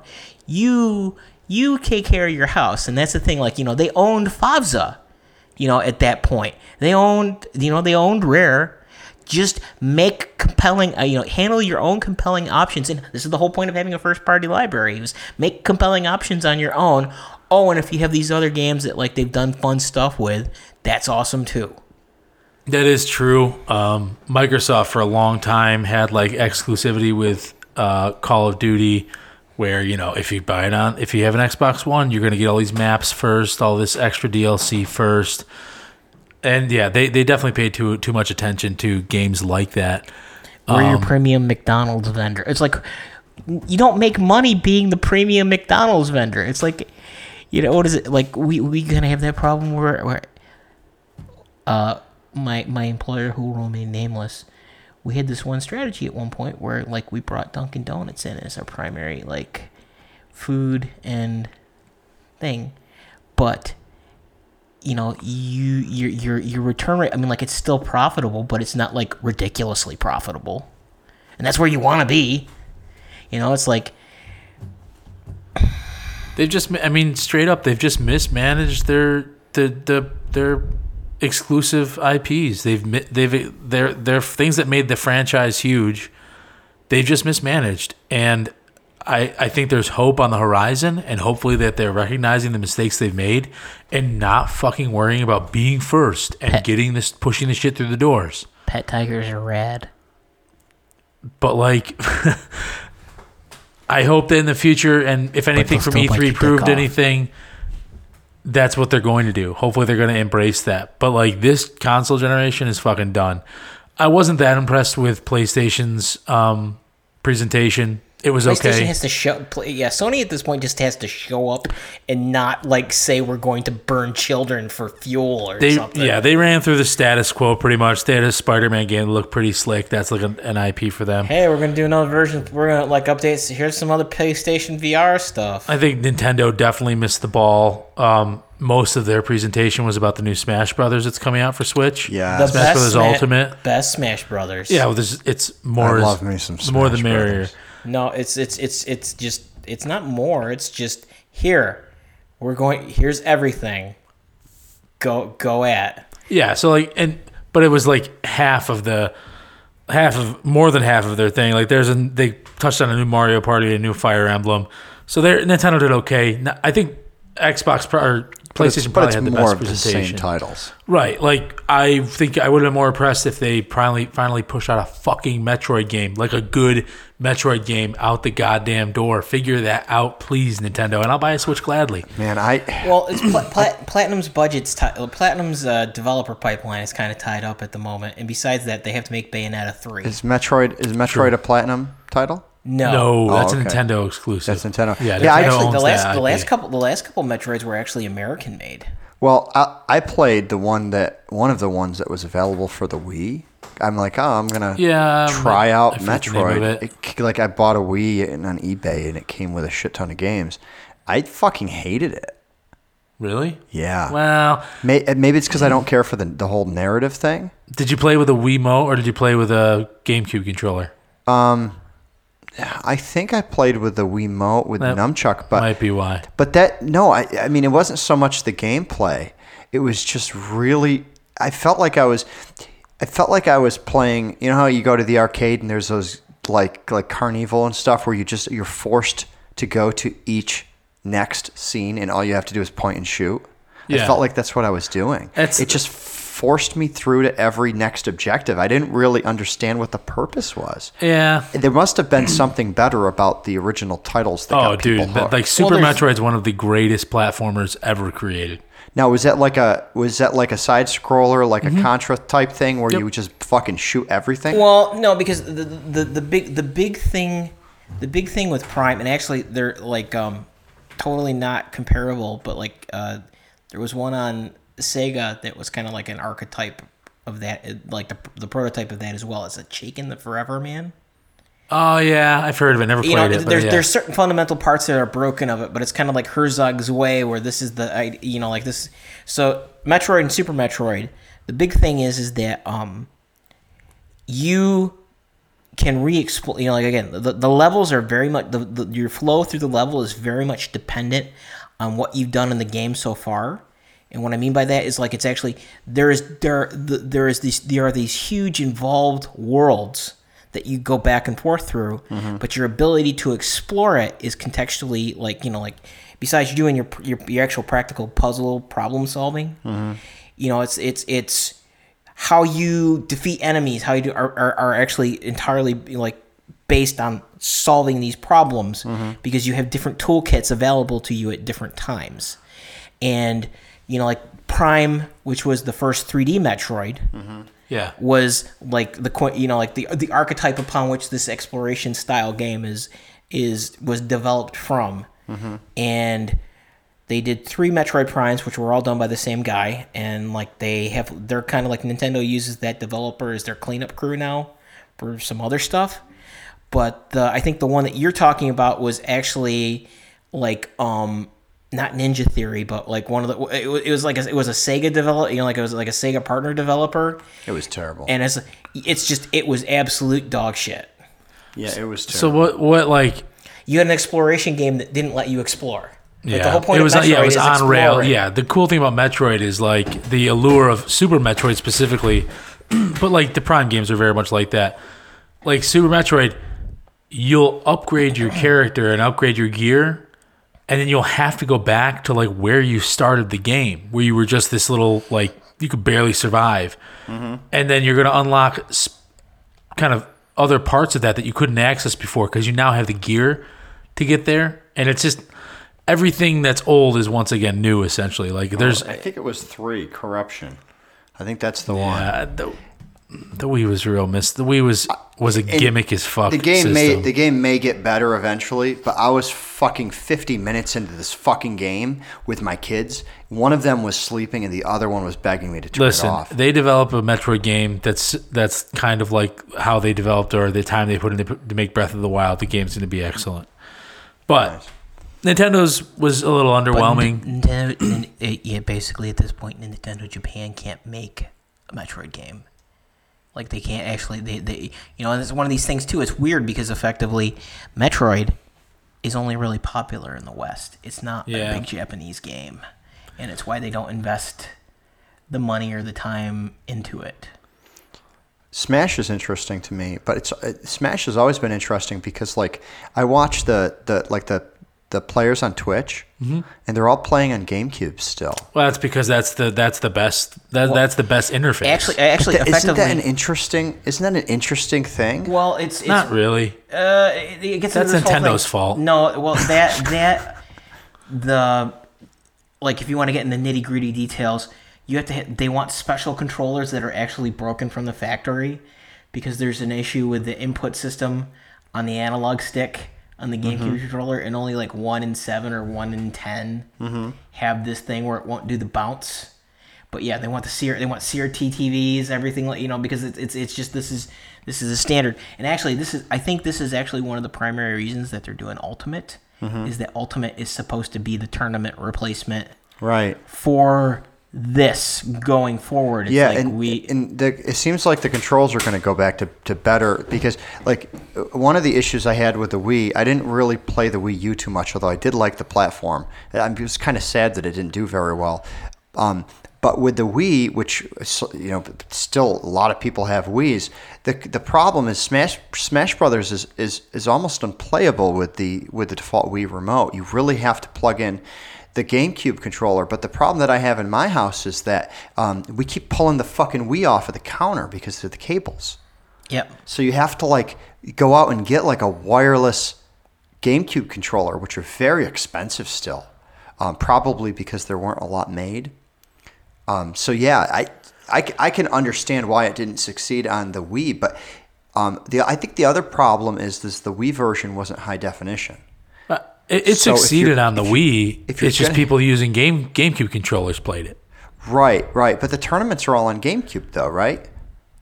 I don't know what the systems they're using. No, I mean, they're using updated. They're using like Wii U, Melee. Wii U. Melee. I mean, again, like actually, there'll be two because Melee it's Evo is really the quintessential standards, and you'll have Melee, and then you'll have the Wii version of. Or the Wii U version of Smash. Yeah, Melee's the one I keep seeing on there, although I'm not on Twitch all that much, so I could be a little bit off, but I don't see Brawl on there, which is the title that they had on the Wii. Melee is a very complicated game, which is actually it's one of the I think it's Swar. I'm gonna get punished by the internet gods because I can't remember the name of the dude who did Smash Brothers, but he gets super pissed because like the whole thing was it wasn't supposed to be a fighting game, but it's become like the quintessential. It's a fun fighting game. Well, and it's because it's like, weird stuff too. Like I think the controls are slightly off, even with the GameCube controllers. Yes. I think there's something wrong on the Wii. Like one of the controllers just does not. It doesn't behave the way that it did when everybody learned it. Yeah, there might be some sort of lag or something like that, but. So Nintendo's, like I said, I felt was a bit underwhelming. Bethesda was interesting. I'm kind of hot and cold on certain Bethesda. So Bethesda's kind of bringing it back to like 1994. It sounds like there's gonna be a new Doom game, which there was a Doom game like last year, a year and a half ago, which was good. It was good. And then another Wolfenstein sequel. I just think it's funny that like When you say Bethesda, Bethesda is the developer. okay. They're a game developer. Well, they're the Did they buy it from id or something? no, Is id gone? what the hell's the name? Because Bethesda is actually owned by crud. I gotta look this up real quick.